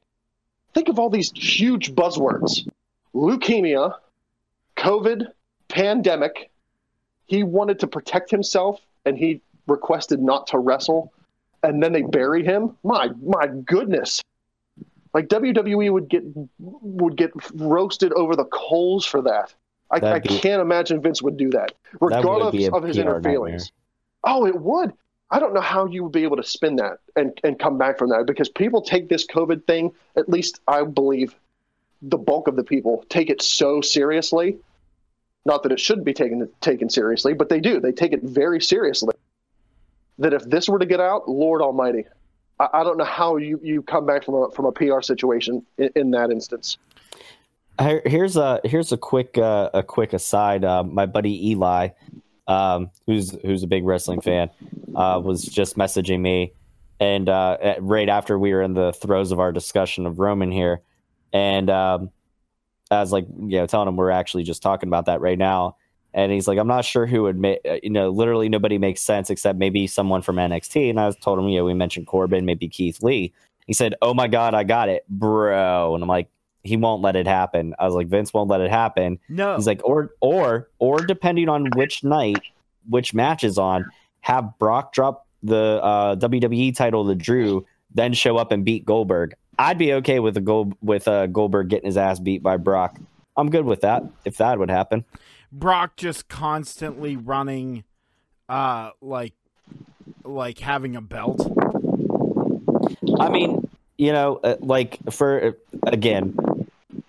as much as I hate whenever the title is on Lesnar, just because the fact of how little he's there, I do respect how he will sell for people when there's when the opportunity is right and everything like that. Like how well he's been making Drew McIntyre look leading up to all this stuff. Brock's a very, very smart man in that. I just hate Goldberg enough that I'm okay. I will suspend my disdain for Brock not being around with the title to see that title off the fucking waist of Goldberg. Fuck him. That's an interesting idea though, because Vince loves the title on oh geez, I almost did it. Vince loves the title on Brock Lesnar. And Vince loves the idea of Brock Lesnar being that champion, but at the same time being that attraction that only shows up every once in a while. Yeah. So that makes a lot of sense that might actually happen. That on the first night or whatever, he loses that title to Mick what's his face, Irish guy. Yeah, that guy. Mick Scottish. Man, I can never remember his name. It makes sense for Lesnar to lose to McIntyre and then show up on the next WrestleMania broadcast. Maybe even Goldberg comes out and goes, "Hey, Roman's not here. I'm still the champion." Blah blah blah. Wham! Here comes Lesnar, and there it is. Here's one thing I want to. He's gonna drop it to Mac Foley. Oh God. Oh, Mac Foley. I gotta say Mac Foley's baby Mac boy.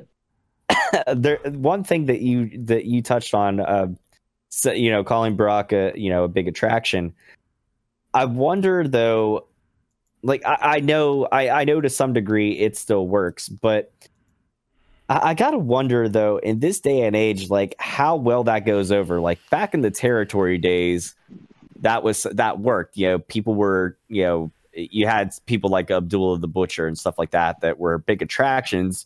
When they kind of overstayed their welcome in one territory, they moved to another.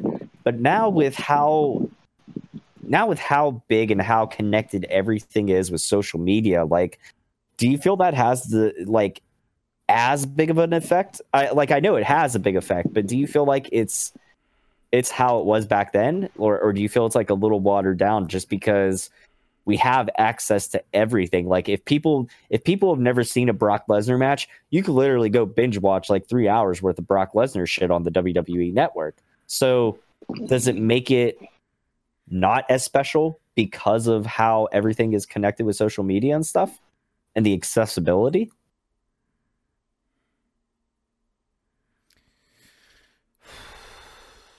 And where did Beef go? There he is.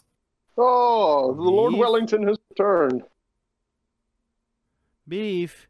Yeah, we're having some fucking awful connection issues tonight on Discord, so I'm trying to see if maybe I can stop that from happening, because you guys are getting all robot up in here, so... Oh, okay. Well, that's on your end, so finally your Walmart connection's all fucking up.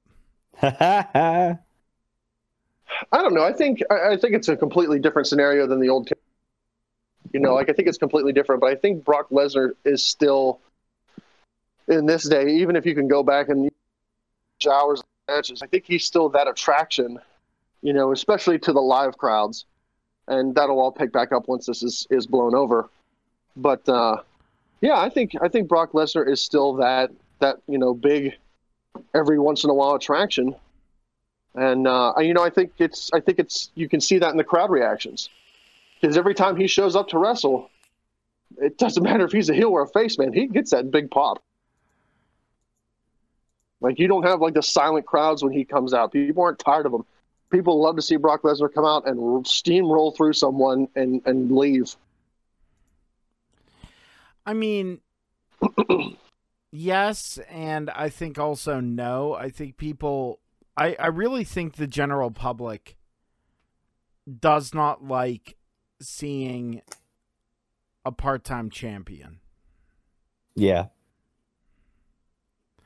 And see, but I think that makes his title defenses though even that more special, because if you've got a guy who is defending his title on every pay-per-view, not to say that it loses its shine, but I think it's more of an attraction whenever you have this guy go, 3-4 pay-per-views without being there, and then all of a sudden he goes up to defend his title. Like, that seems like a bigger deal. I guess it really all depends on the perspective of how you're approaching it. I get what you're saying. Yeah. But then if you look at the perspective of, the fighting champion, like, okay, let's look at it this way. Either way, somebody being a fighting champion, whether they're a face or a heel, if they're a face, it gives them more credibility, and they're gung ho, white face, baby meat American hero, because I'm a fighting champion and I'll defend my title everywhere against everybody. Look at how it worked for Kofi, until it didn't. Or, in the eyes of the heel, or, perspective from a heel, say you have somebody that's there defending it all the time, and you're just like, this has got to be the time. Somebody's got to fucking knock this dude off his pedestal. Like, people are going to pay money to see this person get their ass handed to them. And when they don't, man, it makes them more irate and it draws more heat to that heel, and you get a bigger reaction, and you just keep perpetuating that until, obviously you're ready to make that title change, or until the heel starts losing some of that heel heat. So it just depends on how you want to approach it. Do you want to approach it as, a fighting champion, or do you want to approach it as an attraction, which is a bigger deal? It's 6 one way, half a dozen the other, honestly, I think. So, Beef, wasn't there a topic that you wanted to bring up that you mentioned in the chat? I can't remember what it was. Yeah, I mean, it was just about, WrestleManias of the ghost of WrestleManias past, some fond or less than fond memories that we have about WrestleMania, because, like it or hate it, this year's WrestleMania is going to be memorable for a number of different reasons. I can't say for all the good, for all the wrong or right reasons, for reasons. Yeah. Right. Yeah. I actually literally just read a tweet that was and I forget who it was, like a wrestle sheet or something, one of the many piggybacks that the IWC have for wrestling, but they retweeted their own tweet about, remember this tweet about saying that many talents wanted WrestleMania postponed. They just retweeted that today. So, and they claim they have like insider knowledge or whatever. So, I think the prevailing opinion is that this particular WrestleMania may be doomed from the start. Because it seems like the talent don't want to do it, and the only one who wants to do it is Big Vinnie Mac. So, but all that notwithstanding, obviously, we're gonna remember this year's WrestleMania for a long time to come. So, what stands out to you guys as like your favorite moment in any WrestleMania past, or even I guess more importantly, what is like the least memorable moment, or like your least favorite thing that you can remember about WrestleMania? Wait, hold on, say that again. You want our most and least, or just least? Yes, both. Okay. You want to start us off, Beef?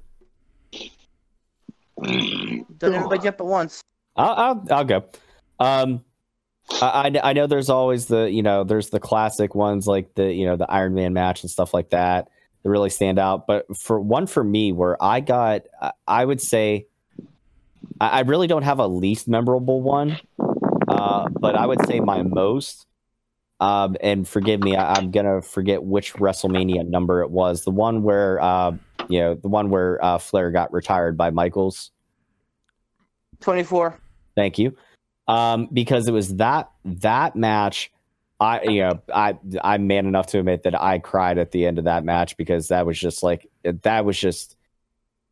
is emotional investment 101 right there. Like the way they produced everything, the way they cut to Shawn when you saw him say, "I'm sorry, I love you," and then puts the old man out of his misery. Oh my God. Like that, like you cannot, like that's Hollywood freaking camera directing, producing, like everything. That was just like, that was pitch perfect. Also, besides that moment, that match with Edge versus Undertaker, title versus the Streak. And this was before, like, I mean, I've been a lifelong fan, but I don't think I was I don't think I was so much of a smart mark at that point. And I was sitting there with one of my exes. We were watching. I was cheering Edge. She was cheering Undertaker. And we were literally sitting there, like, shaking each other by the arms, like, oh my God! Like, get back and forth, like, emotional fucking roller coaster. Those two matches, I don't think I've ever been more emotionally invested in my life. Those stand out to me. I don't think I'll ever forget those matches. Like, they were so well done. And just that's probably one of my best WrestleMania memories there. Ransom?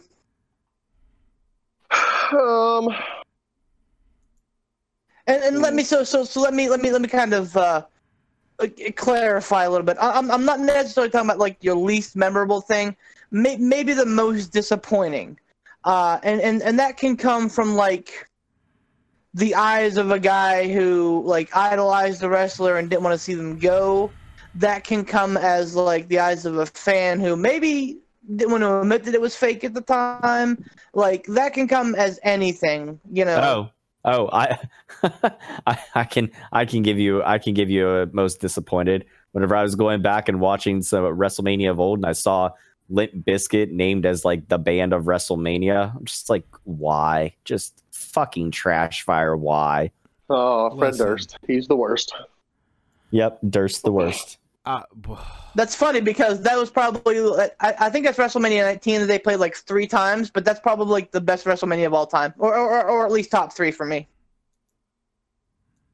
With an asterisk.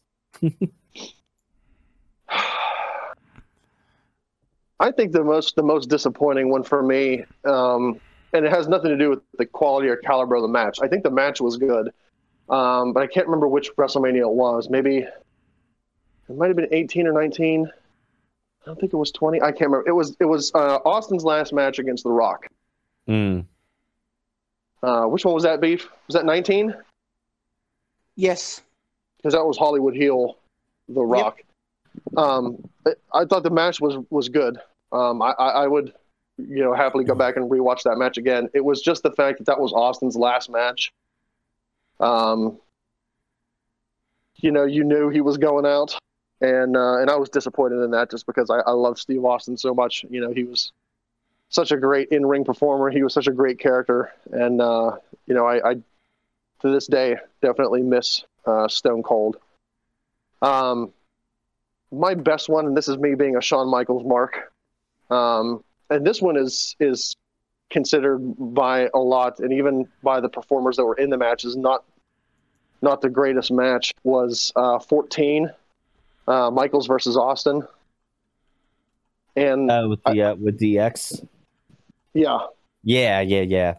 And I love that match just because, and there's, of course, rumor and speculation that Shawn Michaels was faking a back injury, blah, blah, blah. I don't believe that to be true. There are some people that said, he did a kip up in that match, and he took that big nasty bump, upside down on the turnbuckle, and he would fly off the turnbuckle and do the elbow drop. His back wasn't as bad as he made it out to be, blah, blah, blah. Either Shawn Michaels is an amazing actor,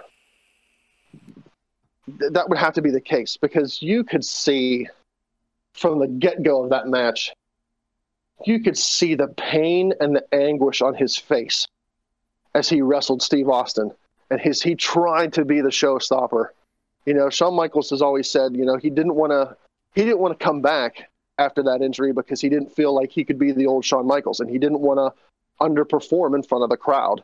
And it took a lot for him to work up the ability to say, yes, I'll come back. But I love that match just because you could see the pain on Shawn's face having to wrestle through that back injury and how much pain and anguish he was in. He was leaning on the rope, struggling to stand up straight at different parts in that match. That was the match where he said into the thing, "What are you doing? Get the fuck out of my way!" to a cameraman. Was that it? Yeah. Yep. Well, he wasn't in the best. I don't think he was in the best mental or emotional state at that point.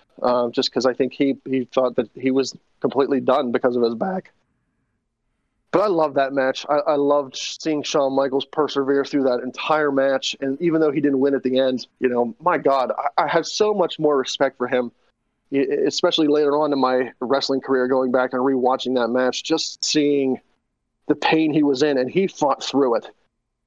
And he gave Steve Austin everything that he had to put Steve Austin over in that match. And, man, I feel my heart breaks for him, and that's I don't know, maybe that's a stupid thing or a pussy thing to say. My God, my heart broke for him, and seeing the pain that he was in. But my God, I loved that one. That was a great match. What about you, Poop?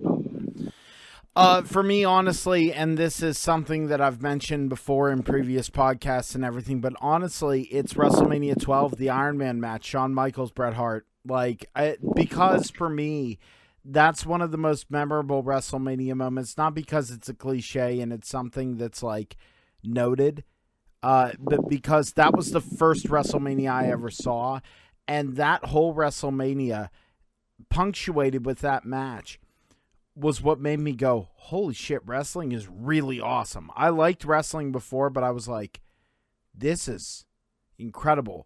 The feeling when Shawn Michaels won that belt, I'll never forget it. I remember sitting on my floor watching my old, tube projection, floor console TV with the, putting the tape in the VCR and watching it. I'm never going to forget the feeling I had when Shawn won. And it was old at that point. It was older at that point. But I was just holy, I was so excited the whole time. So for me, that's the one that sticks out amongst. The most disappointing one, or one that stands out as a, whoa, holy fuck. And I could be mistaken this, but I'm pretty sure it was WrestleMania, when Brock Lesnar attempted the shooting star press and landed on his neck. Kurt Angle. That was definitely WrestleMania. Kurt Angle asked him. Again, that was probably the best WrestleMania of all time, WrestleMania 19. That's funny. Go ahead. WrestleMania 19, I remember watching that. And that match at the time when we were all watching it, we were kind of chatting with each other and okay, during that match. And then someone literally got the attention of the room and was like, yo, Brock Lesnar's going to the top rope. And we were all like, excuse me? And we stopped and we watched. And little did we know that Brock Lesnar used to have the shooting star press as one of his signature moves. But I'm never going to forget the moment whenever he did that. And it went sideways. And when he landed on his head, that moment when he impacted, the noise in the room, all of us in tandem made the exact same noise. We went, oh! It was I thought for sure he broke his neck. And I immediately was like, I just watched a man get paralyzed. I watched a man die. Literally those two things went through my head. And the reason that I bring that up for this is because now, fortunately, Brock Lesnar was fine because that man is made out of iron and, unobtainium. like he was fine because that man's torso is his neck. Like I mean, vibranium man. Like seriously, if Brock Lesnar wasn't the person he was, he'd be dead. I really believe that. I think that impact on the shooting star press hurt the ring more than it hurt Brock Lesnar. Well, let's not go that far, but like seriously, it was bad, and like, you know, at the time, because of the temperament of the crowd, everyone was like, you fucked up, ha ha ha ha, what are you doing, Brock Lesnar? Oh, it's ridiculous. You know, because it wasn't as, you know, the whole thing of his like indie work wasn't as widespread at the time because the internet wasn't as deep as it is now. But like watching that moment, it sent I remember that feeling as vividly as I do with WrestleMania 12, the Shawn Michaels Iron Man match, like Bret Hart Iron Man match. Like I remember that feeling of fear and that worry for someone I don't know. And objectively, if he did get paralyzed or died, how would it affect my life other than, you know, oh, would a wrestler be dead? And I understand that's cold, but I'm trying to put this in perspective. I cared. And I was like, you know, for another person. And it's like seeing a moment that now we can look back on and see as a moment in history. But at the time, it was like this, like, quote unquote, come to Jesus moment. You know what I mean? It's that watching someone and go, oh, fuck, these guys are human. Because we tend to forget that time to time. Where we forget that these guys are flesh and blood. They're human beings with worries and pains and concerns and fears and lives outside of that squared circle. And all at once, in one fell swoop, everyone in that arena and everyone watching around the world went, oh shit, Brock Lesnar's hurt. Like, I'm never going to forget that as like one of the scariest like moments, like, and low points for WrestleManias. What about you, Beef? So I've been wrestling, no pun intended, with this all day. So I have two that are kind of like high spots. Hey guys, for BRB. Me. I'm sorry about this. BRB. Take your time. All good. So I have two kind of high spots. One, the first is WrestleMania 13. Bret Hart versus Stone Cold Steve Austin. Because it was a really good match, but that was the night of the double turn. That was the night that Bret really went over as a heel and Austin really went over as the face. That was the night of the blood from a stone t-shirt, where Stone Cold refused to tap out. He passed out because of blood lost in the sharpshooter. Is this your high spot or your low spot? That's what I was about to ask. High spot. Okay. High spot. High okay. spot. Good. Okay. Because this is when a star was born. Like, yes, you know, when Austin beat HBK at WrestleMania 14, it was a big deal, and that went a long way for him for sure. But I think that Bret putting over Austin the way that he did, and really doing the double turn, because Bret was never comfortable being the heel, but he wanted to make this work for Austin. That really sold Steve Austin as like the baddest SOB on the planet. Like as a guy who, you know, refused to give up. He'd rather pass out in a pool of his own blood than tap out. And the fact that Ken Shamrock was there, who was legit the world's most dangerous man at that point in time, like made all the more epic. So like that at that moment, like one of the biggest stars of the business was born. And I didn't know they weren't supposed to get color in that match. Oh, did they weren't? No. Because that was back during the era of bleed. You know, Vince had a policy of, you know, no blood. You had to absolutely clear that.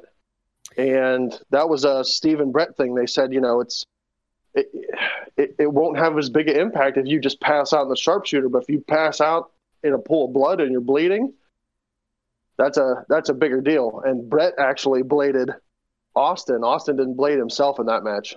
Oh, really? They talk about that on the Stone Cold or the Broken Skull sessions that Austin did with Bret Hart.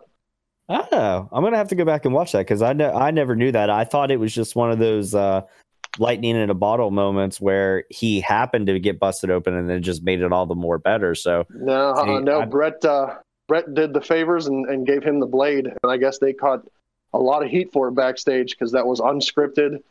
Vince didn't sign off on that. See, they got some heat. I didn't realize that was back in the time back then where they still needed permission for color. I didn't think that came along.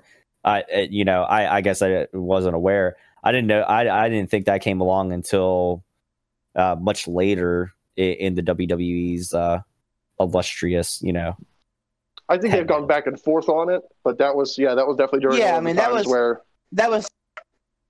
that was pre-Attitude Era. Remember, WrestleMania 13 was kind of like the ushering in of that generation. Okay. So, it was kind of like the tail end of like the new generation year. So things were kind of very clean cut at that point. Yeah, Vince and like the whole swearing thing. Yeah, I mean everything. It was very protected at that point. Okay. For my other high spot, one of the most memorable things I have is going to happen. 8 years later at WrestleMania 21, which is another moment of a star being born. I'm not talking about Batista. I'm not talking about Cena, which was both of their night as well. But at WrestleMania 21, and winning Money in the Bank went from like a solid hand in the mid card and like a career tag team wrestler to being a guy who they entrusted as a main event player and really unlocked the rest of his career. Because when he pulled down that briefcase, he never looked back. So yeah, that really was the stepping off point for him. What's that? I said that really was the stepping off point for him.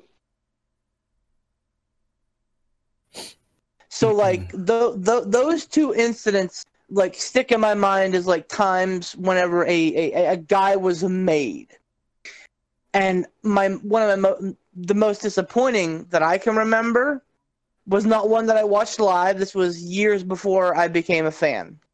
But it was a situation in which that should have happened, which was the Ultimate Challenge, WrestleMania 7. WrestleMania 6. Hulk Hogan versus the Ultimate Warrior. Warrior was the Intercontinental Champion. Hogan was the Heavyweight Champion. This was title for title. The first ever, I think it was the first time they ever did title for title at WrestleMania, or just in general in WWE. It never happened. So this was meant to like stamp Warrior as the guy and make him like the face of the brand moving into the 90s.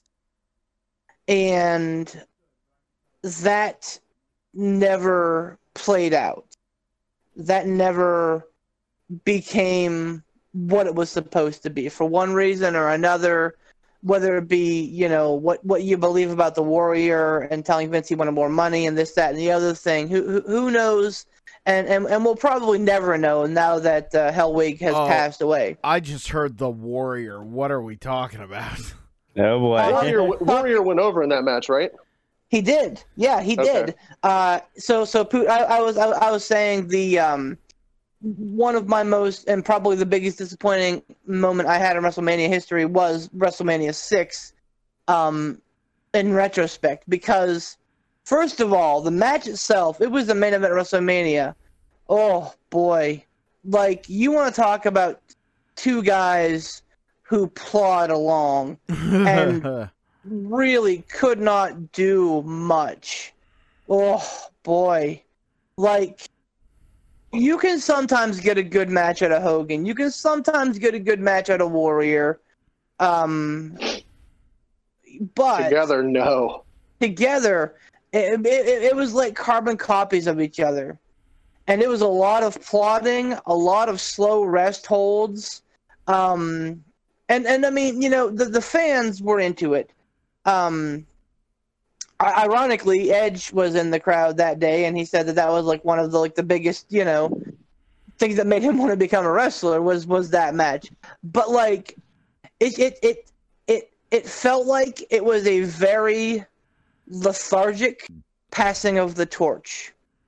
It felt like, and especially going back in retrospect and knowing what happened after, it felt like Vince was saying, "Okay, Hogan, you're on your way out. You have to put this guy over."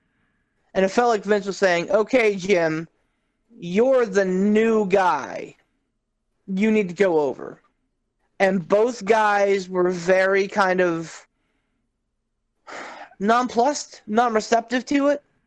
And it just, the match didn't work, the result didn't work, and obviously, Warrior dropped the title to Sergeant Slaughter like at SummerSlam that year, and then Hogan won it back at WrestleMania the next year. So, the whole passing of the torch moment never happened. The whole, this is how you make a big star never happened. Even though they did everything in their eyes that was right, it just did not work. So to me, that was one of the most disappointing things I can remember WrestleMania history. Yeah, that's definitely one of them. What a botch that was. Yeah, dude. All right, you guys want to go on and do some Hout Tag trivia? I have nothing prepared for it, so I mean, you can go ahead. I want to ask the beefer for this one. I want to ask the ransom for this one. Oh, well, then I guess I'll ask Putin. All right, yeah, bye, Tom. Tom's the judge. I am. In case there's an answer that's like, is that a... Tom can be the judge. Ooh, I like that. Yeah, it's good. Who wants to kick it off? I will. So, Luna Vachon, we know her, we love her.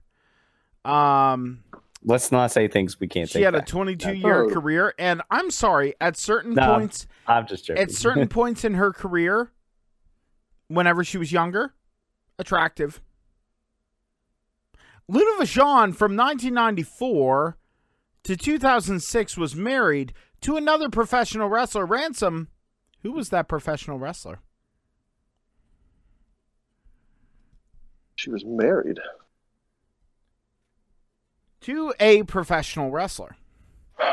What were the years again, did you say? 1994 to 2006. Oh, can you give me any hints? I mean, he was a noteworthy member of a group in the Attitude Era. Oh, damn.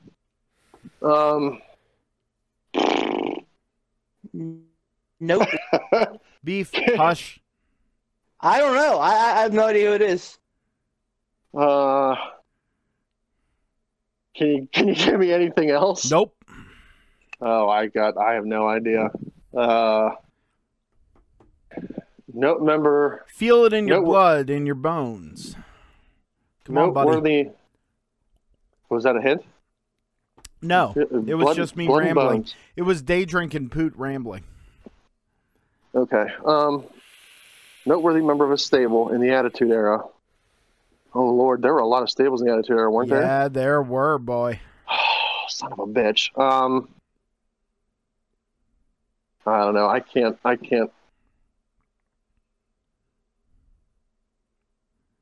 don't know. I can't think of anything just off of that. No idea?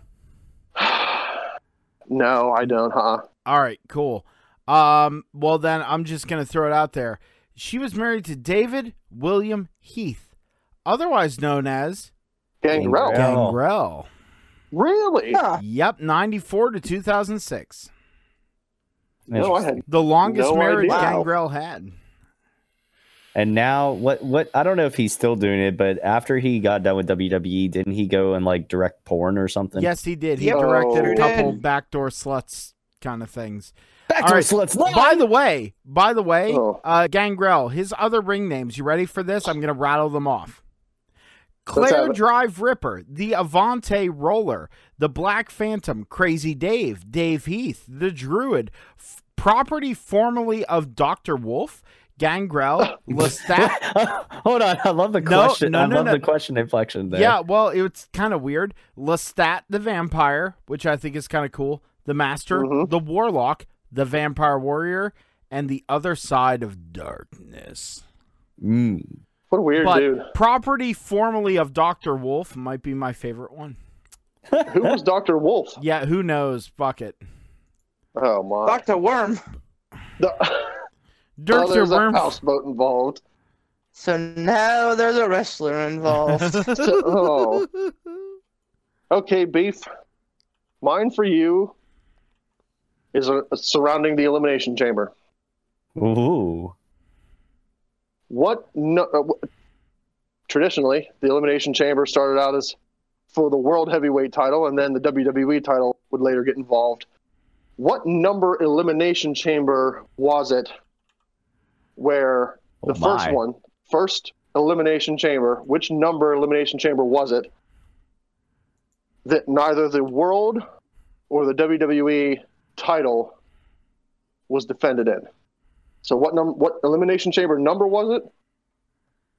And what, if any, title was defended in it? Okay, my connection is shit, so I apologize. But I think the question is, in what sequence? Like, so what number sequentially? Elimination Chamber was the first one to not have WWE or the world title involved, and two, what was the stakes involved? So, like, what was it for, if any? Yeah, what title, if any? Yes, correct. Okay. So.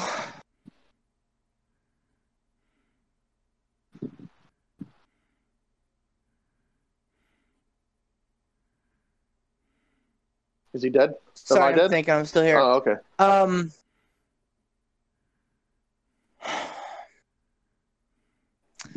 The one that sticks in my brain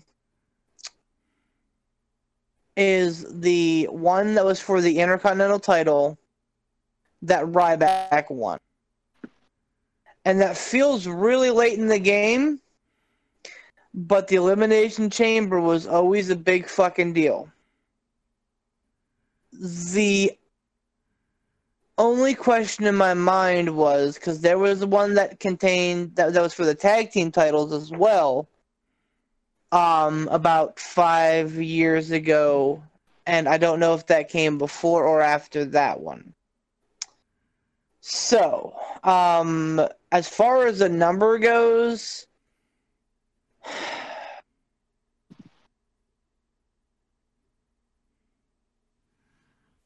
I'd say probably the 25th, and I would go with that match where Ryback won the Intercontinental title in the Elimination Chamber. Wrong on both counts.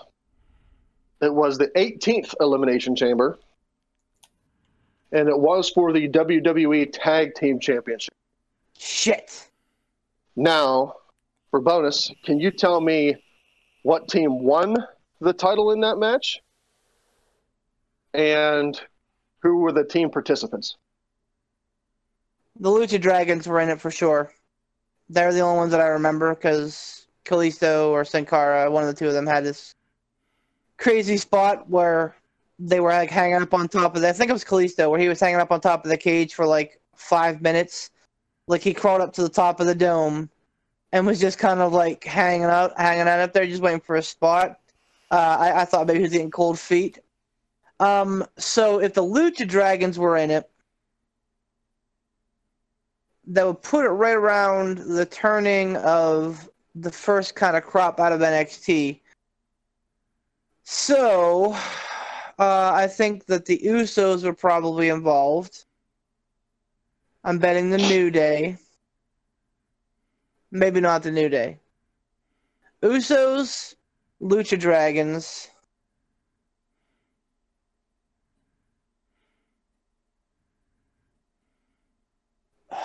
The Vaudevillains, maybe?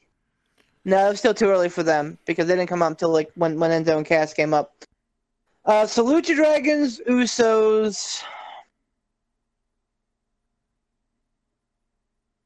I'll say the Ascension. And that's all I got. Who won? Oh fuck! Not the Lucha Brothers, or not? Yeah, not the Lucha Dragons. That's for sure. Definitely not the Lucha Brothers either. Yeah, too. Well, you were right on that. The Lucha Brothers did not win. The Usos. I gotta stop looking. I gotta stop leaving my Discord up because Poot's fucking gifts are ridiculous. I almost broke just now. Well, you're partially right. Partially right on the people that were in it, not right on the winners.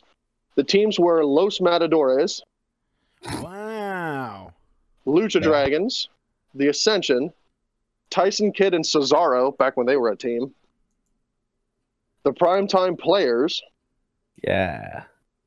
and the New Day. God damn! What a rogues The New Day gallery. went in as champions and left as champions. That honestly, with the exception of New Day, Primetime Players, and Tyson Kidd and Cesaro, that whole the whole gamut of other teams is like super meh. Yeah. Wow. And poor Cesaro, he's been bounced in and out of random ass tag teams more than I can't even think of an analogy, but poor Cesaro, just in random ass tag team one after another. And they finally struck gold with the damn what were they called? The Bar. The Bar. Yeah. No, yeah, Right, beef, for sure. to Poot. All right, so Poot. All right. Yeah. I recently talked about one of my, probably the biggest WrestleMania high point I could think of was Austin Hart at WrestleMania 13. Right. A Star is Born. So WrestleMania 13 is where my question lies. I have two questions for you. Austin Hart was not the main event of the pay-per-view, although some thought it should have been. It absolutely should have been. Yes. Looking back with with rose-colored glasses, it should have been 100%. What was the main event of WrestleMania 13? Who were the combatants, and what were the stakes in place? Oh, geez, that's an easy one. That's Undertaker, Sid, no DQ for the title. Nice. That's absolutely. You want to know why I know that so quick? Why? Because I recently watched the Stone Cold interview with Bret Hart, and they went over that match, and they talked about the event, and I remember that. Okay. Yeah. So yeah, I know that. What you may not remember is there was also an Intercontinental title match on the show. Who was in that match? I feel like I should know that. Wasn't that Rocky? Wasn't Rocky in it? The Rock? I don't know. Was he? I feel like it was The Rock, but I can't remember who he faced. It was The Rock. Well, it was Rocky Maivia. I don't got it. I'm not even gonna fake it. Like I feel like it was The Rock, but you're right. It was The Rock. Well, it was pre The Rock. It was Rocky Maivia in his Die Rocky Die days. Oh, poor The Rock. Oh, yeah, white face baby meat days. Can you give a hint on who he faced? Yes. I just watched this pay-per-view not too long ago, and I feel like I should know that. Let Ransom take the rest of it. He was the Intercontinental Champion, and he defended it against this Hall of Famer. If Ransom doesn't get it, can I take a stab?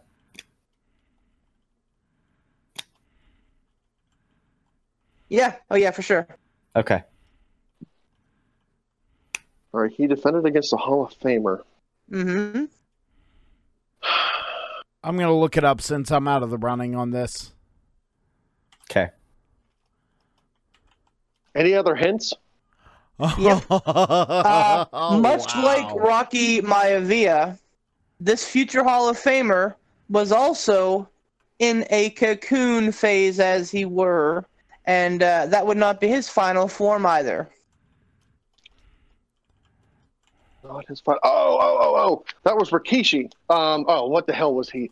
Who was he? Because he had Backlund and the Sheik with him. It was for frick's sake, what was his name? Tom, help me out. Who was Rikishi before he was Rikishi? Was he part? He was a head shrinker. Was that whatever he was in 3 Minute Warning, or was that somebody else? No, you're thinking else. Either Rosie or Jamal. Yeah. My God. Oh, for frick's sake, what the hell? That always tickles me when that comes up because someone says Umaga, and then the conversation goes off and the beef goes Umanga. Umanga. Poor William Regal. Oh, he was that Arabian. The Sultan. He was in fact the Sultan, and it wasn't. What a terrible gimmick. What a terrible gimmick. To quote Shiki, baby, fucking bullshit. Fucking Hulk Hogan, I break you, I humble you. By the way, sucker the dick. Fun to bring us back down to earth. Fun fact: 82,000 cases of corona reported in the U.S. Yep. I thought the last I saw was like 88, wasn't it? Maybe I read something different. No, it's 82. I normally don't watch the news just because I can't stand all the fucking everything about it. And I'm definitely not like a morning show person, but I did happen to turn on like the Today Show, and the little ticker on the bottom, I wish I would have recorded it or like taken pictures. But dude, the amount of cases there were just in southwestern PA alone, I'm like, holy fuck balls. Like it broke it down by county, like Allegheny, Mercer County, Armstrong, and stuff like that. Yep. I was just like, Jesus, jumped up Christ on a communion wafer. My God. It's insane. Beef, do we have time for a Stump the Chumps? Yeah, let's knock it out. Yeah, we always got time for a Stump the Chump. Well, let's knock it out, and then we'll tie it up in a nice little burrito. Yeah. All right. So this comes from our friend in West by God, Virginia, the Maniac. So sorry if I insulted you and your people, Mr. Maniac. He's not sorry. I'm not talking sorry. about the hell folk of West Virginia. You, of course, are not included in that. Yeah, you are. So, at WrestleMania 10, there was a scheduled 10-man tag match that never happened due to the tag team due to the IC ladder match running over. Who were the 10 men scheduled to participate? Fuck, no way. Wait, what? What? There was a 10-man tag team match on the card for WrestleMania 10 that got bumped due to the IC title match running long. What title match? Oh, or what 10-man tag match? Who was in it? Was it a match that was actually like announced on the card and then just never happened? So. It was. Okay. This was like one of the first big, like, well-known, like, breaks of like, oh, okay, we're gonna advertise this, we're gonna advertise it, and it never happened. Card subject to change. Yes, card subject to change. Yeah. So it definitely was not Men on a Mission because they were in a tag team title match and they did not win, which bummed me out. I remember that. Was that when they fought the Quebecers? Was that the Quebecers? I believe so. Yeah, I think it was Men on a Mission Quebecers. I think you're right. That would be that same time frame. So we can eliminate those two teams. Let's think about the oddballs, the mid-carders. So I'm gonna say I'm gonna throw two teams out immediately: Steiners and the Head Shrinkers. Yeah, I'm gonna go because they had a tilt at WrestleMania 9. I'm gonna go with that too. Yeah, I was gonna say Steiners because they debuted at WrestleMania 9, so they were still in that precipice of like they weren't like they didn't come in and go right out the door. They were there for a cup of coffee at least. Well, I'm gonna throw out the Guns. Yeah, the Smoking Guns. Yep. Who was yours, Beef? The Steiners and the Head Shrinkers. I keep on to call them the Usos. The Head Shrinkers. So one of my Head Shrinkers. Yeah, because they weren't on that show. And neither were the Guns. I'm gonna throw out the Guns. Was Adam Baum? Adam Baum was at WrestleMania 10. I think he faced Ludwig Borga, right? I think somebody asked that not too long ago. Yes. So because this is clearly a thing. Well, I shouldn't say clearly, but this this feels like a thing where it's like 4 tag teams and 2 singles. What about Bob Holly? He wasn't on that pay-per-view, so he might have been in it. Not as Bob Holly at that time, but it was Sparky Plug, yeah. Yeah, Bob. Yeah, on that show. Okay, I could see the Steiners, the Guns, and Sparky Plug facing a team of the Head Shrinkers, and I mean, what heels were there at the time that wouldn't have been on a match? Like Ludwig Borga. Well, but Ludwig Borga was. Yeah, he had his own thing going on.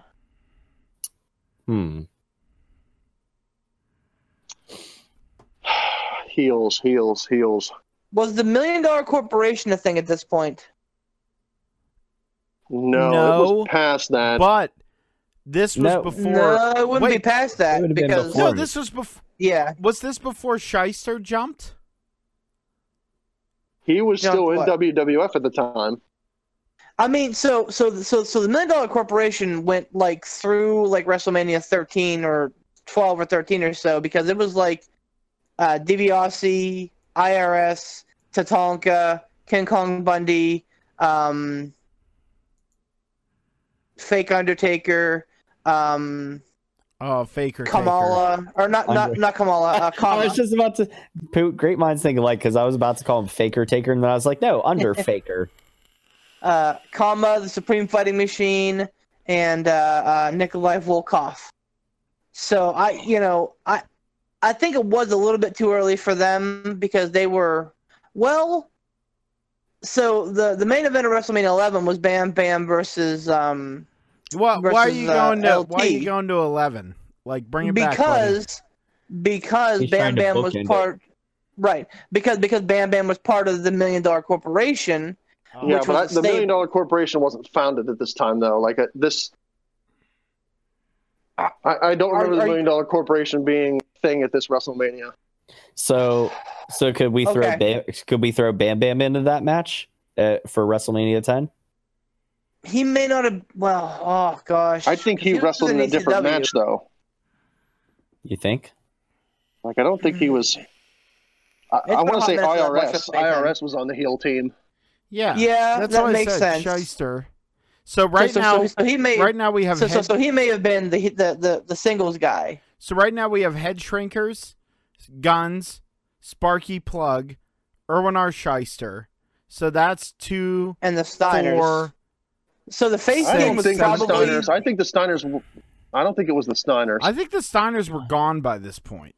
I don't think they were. I think they were still there. When was 10? 95, 96? They still. Well, keep them. Yeah, keep in mind that, like Tom said, WrestleMania 9 was their first WrestleMania. And that was their date. Wasn't that their debut altogether? Yeah, but they weren't remember the Fed that long. They weren't, but I feel like it was at least a year. Yeah, they were there at least a year. I'm 100% comfortable saying that the face team was probably the Guns, the Steiners, and Sparky.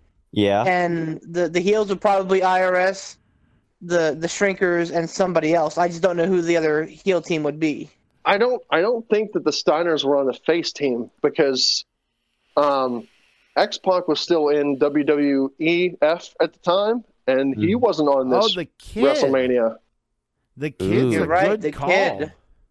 Yeah, he was a face, so yeah. I don't know. I kind of want to put him on the face team since he wasn't on this WrestleMania. He was still employed at WWE at the time. I can't remember if maybe he was hurt or I don't know, but he wasn't on this show. I know I'm going to be bastardized for this, but which ladder match was it that ran over? Was that Michaels Ramon?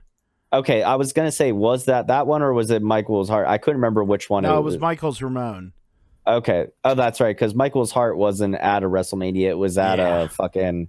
Okay. Like a house show. So, okay, I had a brain fart. I'm sorry. I I want to say that the Heavenly Bodies were involved too. Like a Cornet team was there. So either like the Heavenly Bodies or like the Midnight Express or something. The Bodies are a good call. I'd say Heavenly Bodies. What about Jarrett? Jarrett would have been on that heel team. Jarrett's a really good call. How about Head Shrinkers, Heavenly Bodies, and Jarrett? We're thinking. Yeah, that sounds a lot more right than IRS. So you're saying? I don't think the Heavenly Bodies were supposed to have been in it. I don't know, man. I remember them doing a promo. So on the heel team, if we don't include the Heavenly Bodies right now, we have the Head Shrinkers, Shyster, and Jarrett. You threw out Jarrett. Potentially. So that's 4. We need one more. Okay, so who was in WWE at the time? Who was a heel? Wasn't on the show. I still really believe that it was probably 2 or like 4 tag teams and 2 singles.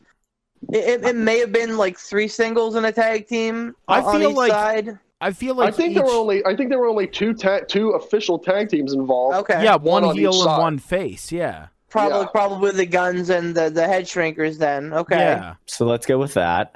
All right. All right. So hold on. Let's do. Okay. Let's do the faces. Okay. Smoking Guns. So we've got the Guns, X-Pac. Yeah. Sparky Plug. Yeah. And that leaves one person. Who's the oddball man? Duke Drosy? No. Hacksaw Jim Duggan? I don't know. No, it wouldn't be Duggan. I know. Tatanka? Did somebody say Tatanka earlier? We didn't say him yet. Tatanka's a good call. You were saying he was in the $1 Million Corporation.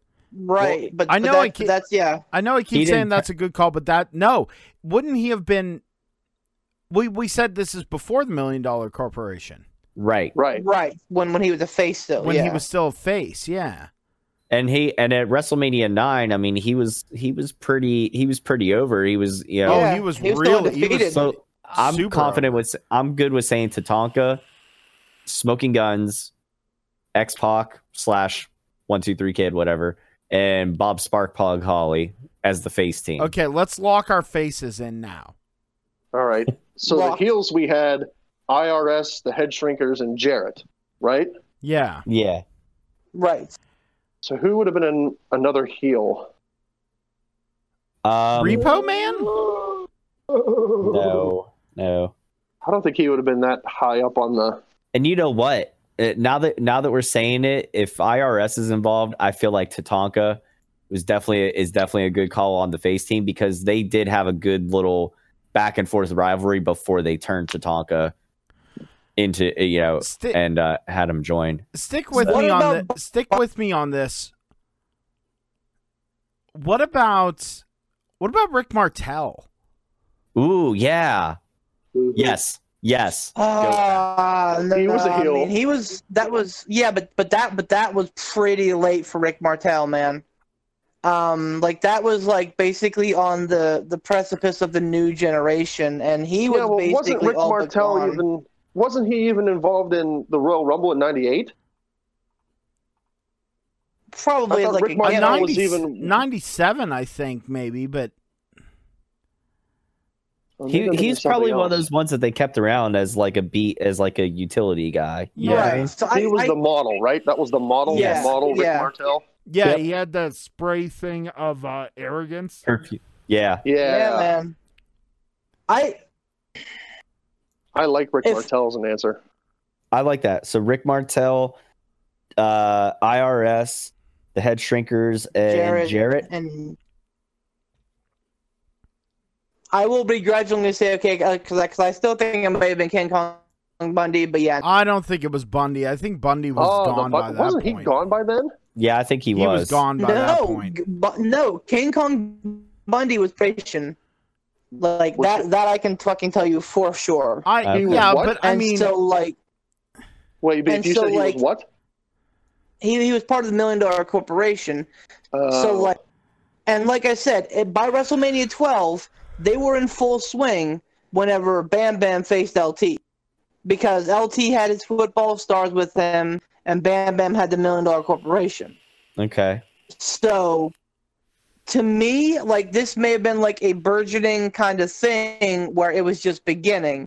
So if Shyster was out there, there's a good chance it may have been someone like Bundy. That's why I'm saying that. Because to me, like, Rick the Model Martel, he wasn't involved in WrestleMania 9. And, like, he was involved in WrestleMania 8 and prior. I don't think Bundy, man. I'm gonna stand by Martel. All right, so let's go with that. I can't decide between the two. I want to say it's either Martel or Bundy. But yeah. I can't think of which one of the two it would be. I'm standing by Martel. I'll go with Martel because Poot has a way of getting these like pulled out of his ass. So he's true. Yeah, I'm going to go with that. So let's see what the answer is. All right. So, and just to recap our answer. So we have the face team as the 1-2-3 Kid, Tatanka, and the Smoking Guns and Sparky Plug. Yep. Versus the Head Shrinkers, IRS, Jeff Jarrett, and Rick Martel. Correct. Yes. So we're going with Martel and not Bundy. Yes. Apparently. Okay. Some little tidbit from the mid-card from Maniac here. This was actually his introduction to wrestling. Saw two guys in 5th grade with a wrestling magazine and it got me interested. Anyway, the answer is IRS, the Head Shrinkers, Rick Martel, Jeff Jarrett, son of a bitch, the Smoking Guns, 1-2-3 Kid, Bob Harley, and Tatanka. Did we get it? We could. Yeah, we fucking nailed it. Fucking day. 100%. My God. Wow. Good job, old Pooter. Good job, Pooter. Rick Martel. I am way too excited about this, but man, dude. I'm as excited as the latest GIF in the Discord. If Ransom and Beef haven't seen it, go look at it. Yo. That is 10 out of 10. Holy fuck. Wow. Good job, everybody. Oh, Brock explosion. We nailed that shit. What a way to end the podcast. Wow. Fucking A. What a way to end the podcast. It's not easy to stump this group of chumps there, Maniac. Yeah, try harder, Pat. And that was a toughie. That was a real toughie, but we fucking workshopped it hard. Yeah, we did. Well, hey, between the four of us, we have one big fucking brain. Goddamn right we do. All right. Hey, real quick. You mind if I'll thank the sponsors and then somebody take us out? Yeah, man. All right. Well, hey, real quick, we want to thank Sean Tischler with all the work he does with IWC, bringing the IWC to the people in Clearfield. Keep looking on the IWC Facebook group. IWC Clearfield is the group page there. See if and when we get back to business as usual or not with everything going on with that. And then we want to thank Casual Gaming Dad and his corner over on Facebook. Check him out there on YouTube and over on Twitch, Casual Gaming Dad 84. Go buy the P3 merchandise over at his section of the shop in Gould Gaming. And don't forget to use the promo codes. Save yourself a little bit of scratch in these tough times. Gentlemen. What are the promo codes again? Yes, the promo codes. Quarantine will save you 25% off apparel. And Quarantine and Stream, which it's the and sign, not the word spelled out. Quarantine and Stream, 25% off a streamer exclusive merchandise. So pretty much if you're going to get a P3 shirt or anything from Casual Gaming Dad's section, Quarantine and Stream, 25%. Do it. Do it. Well, do it. Ladies and gentlemen, thank you very much for joining us on this episode of the P3 podcast. For Mr. Tiger Bomb Tom, Beef the Legend, Alec Ransom, and your reigning, defending, preach it, undisputed, testify, Cruiserweight champion, Poot the Bard, baby. Have a wonderful, wonderful evening. And hey, don't touch your face, wash your hands, and stay away from people. Motherfuckers!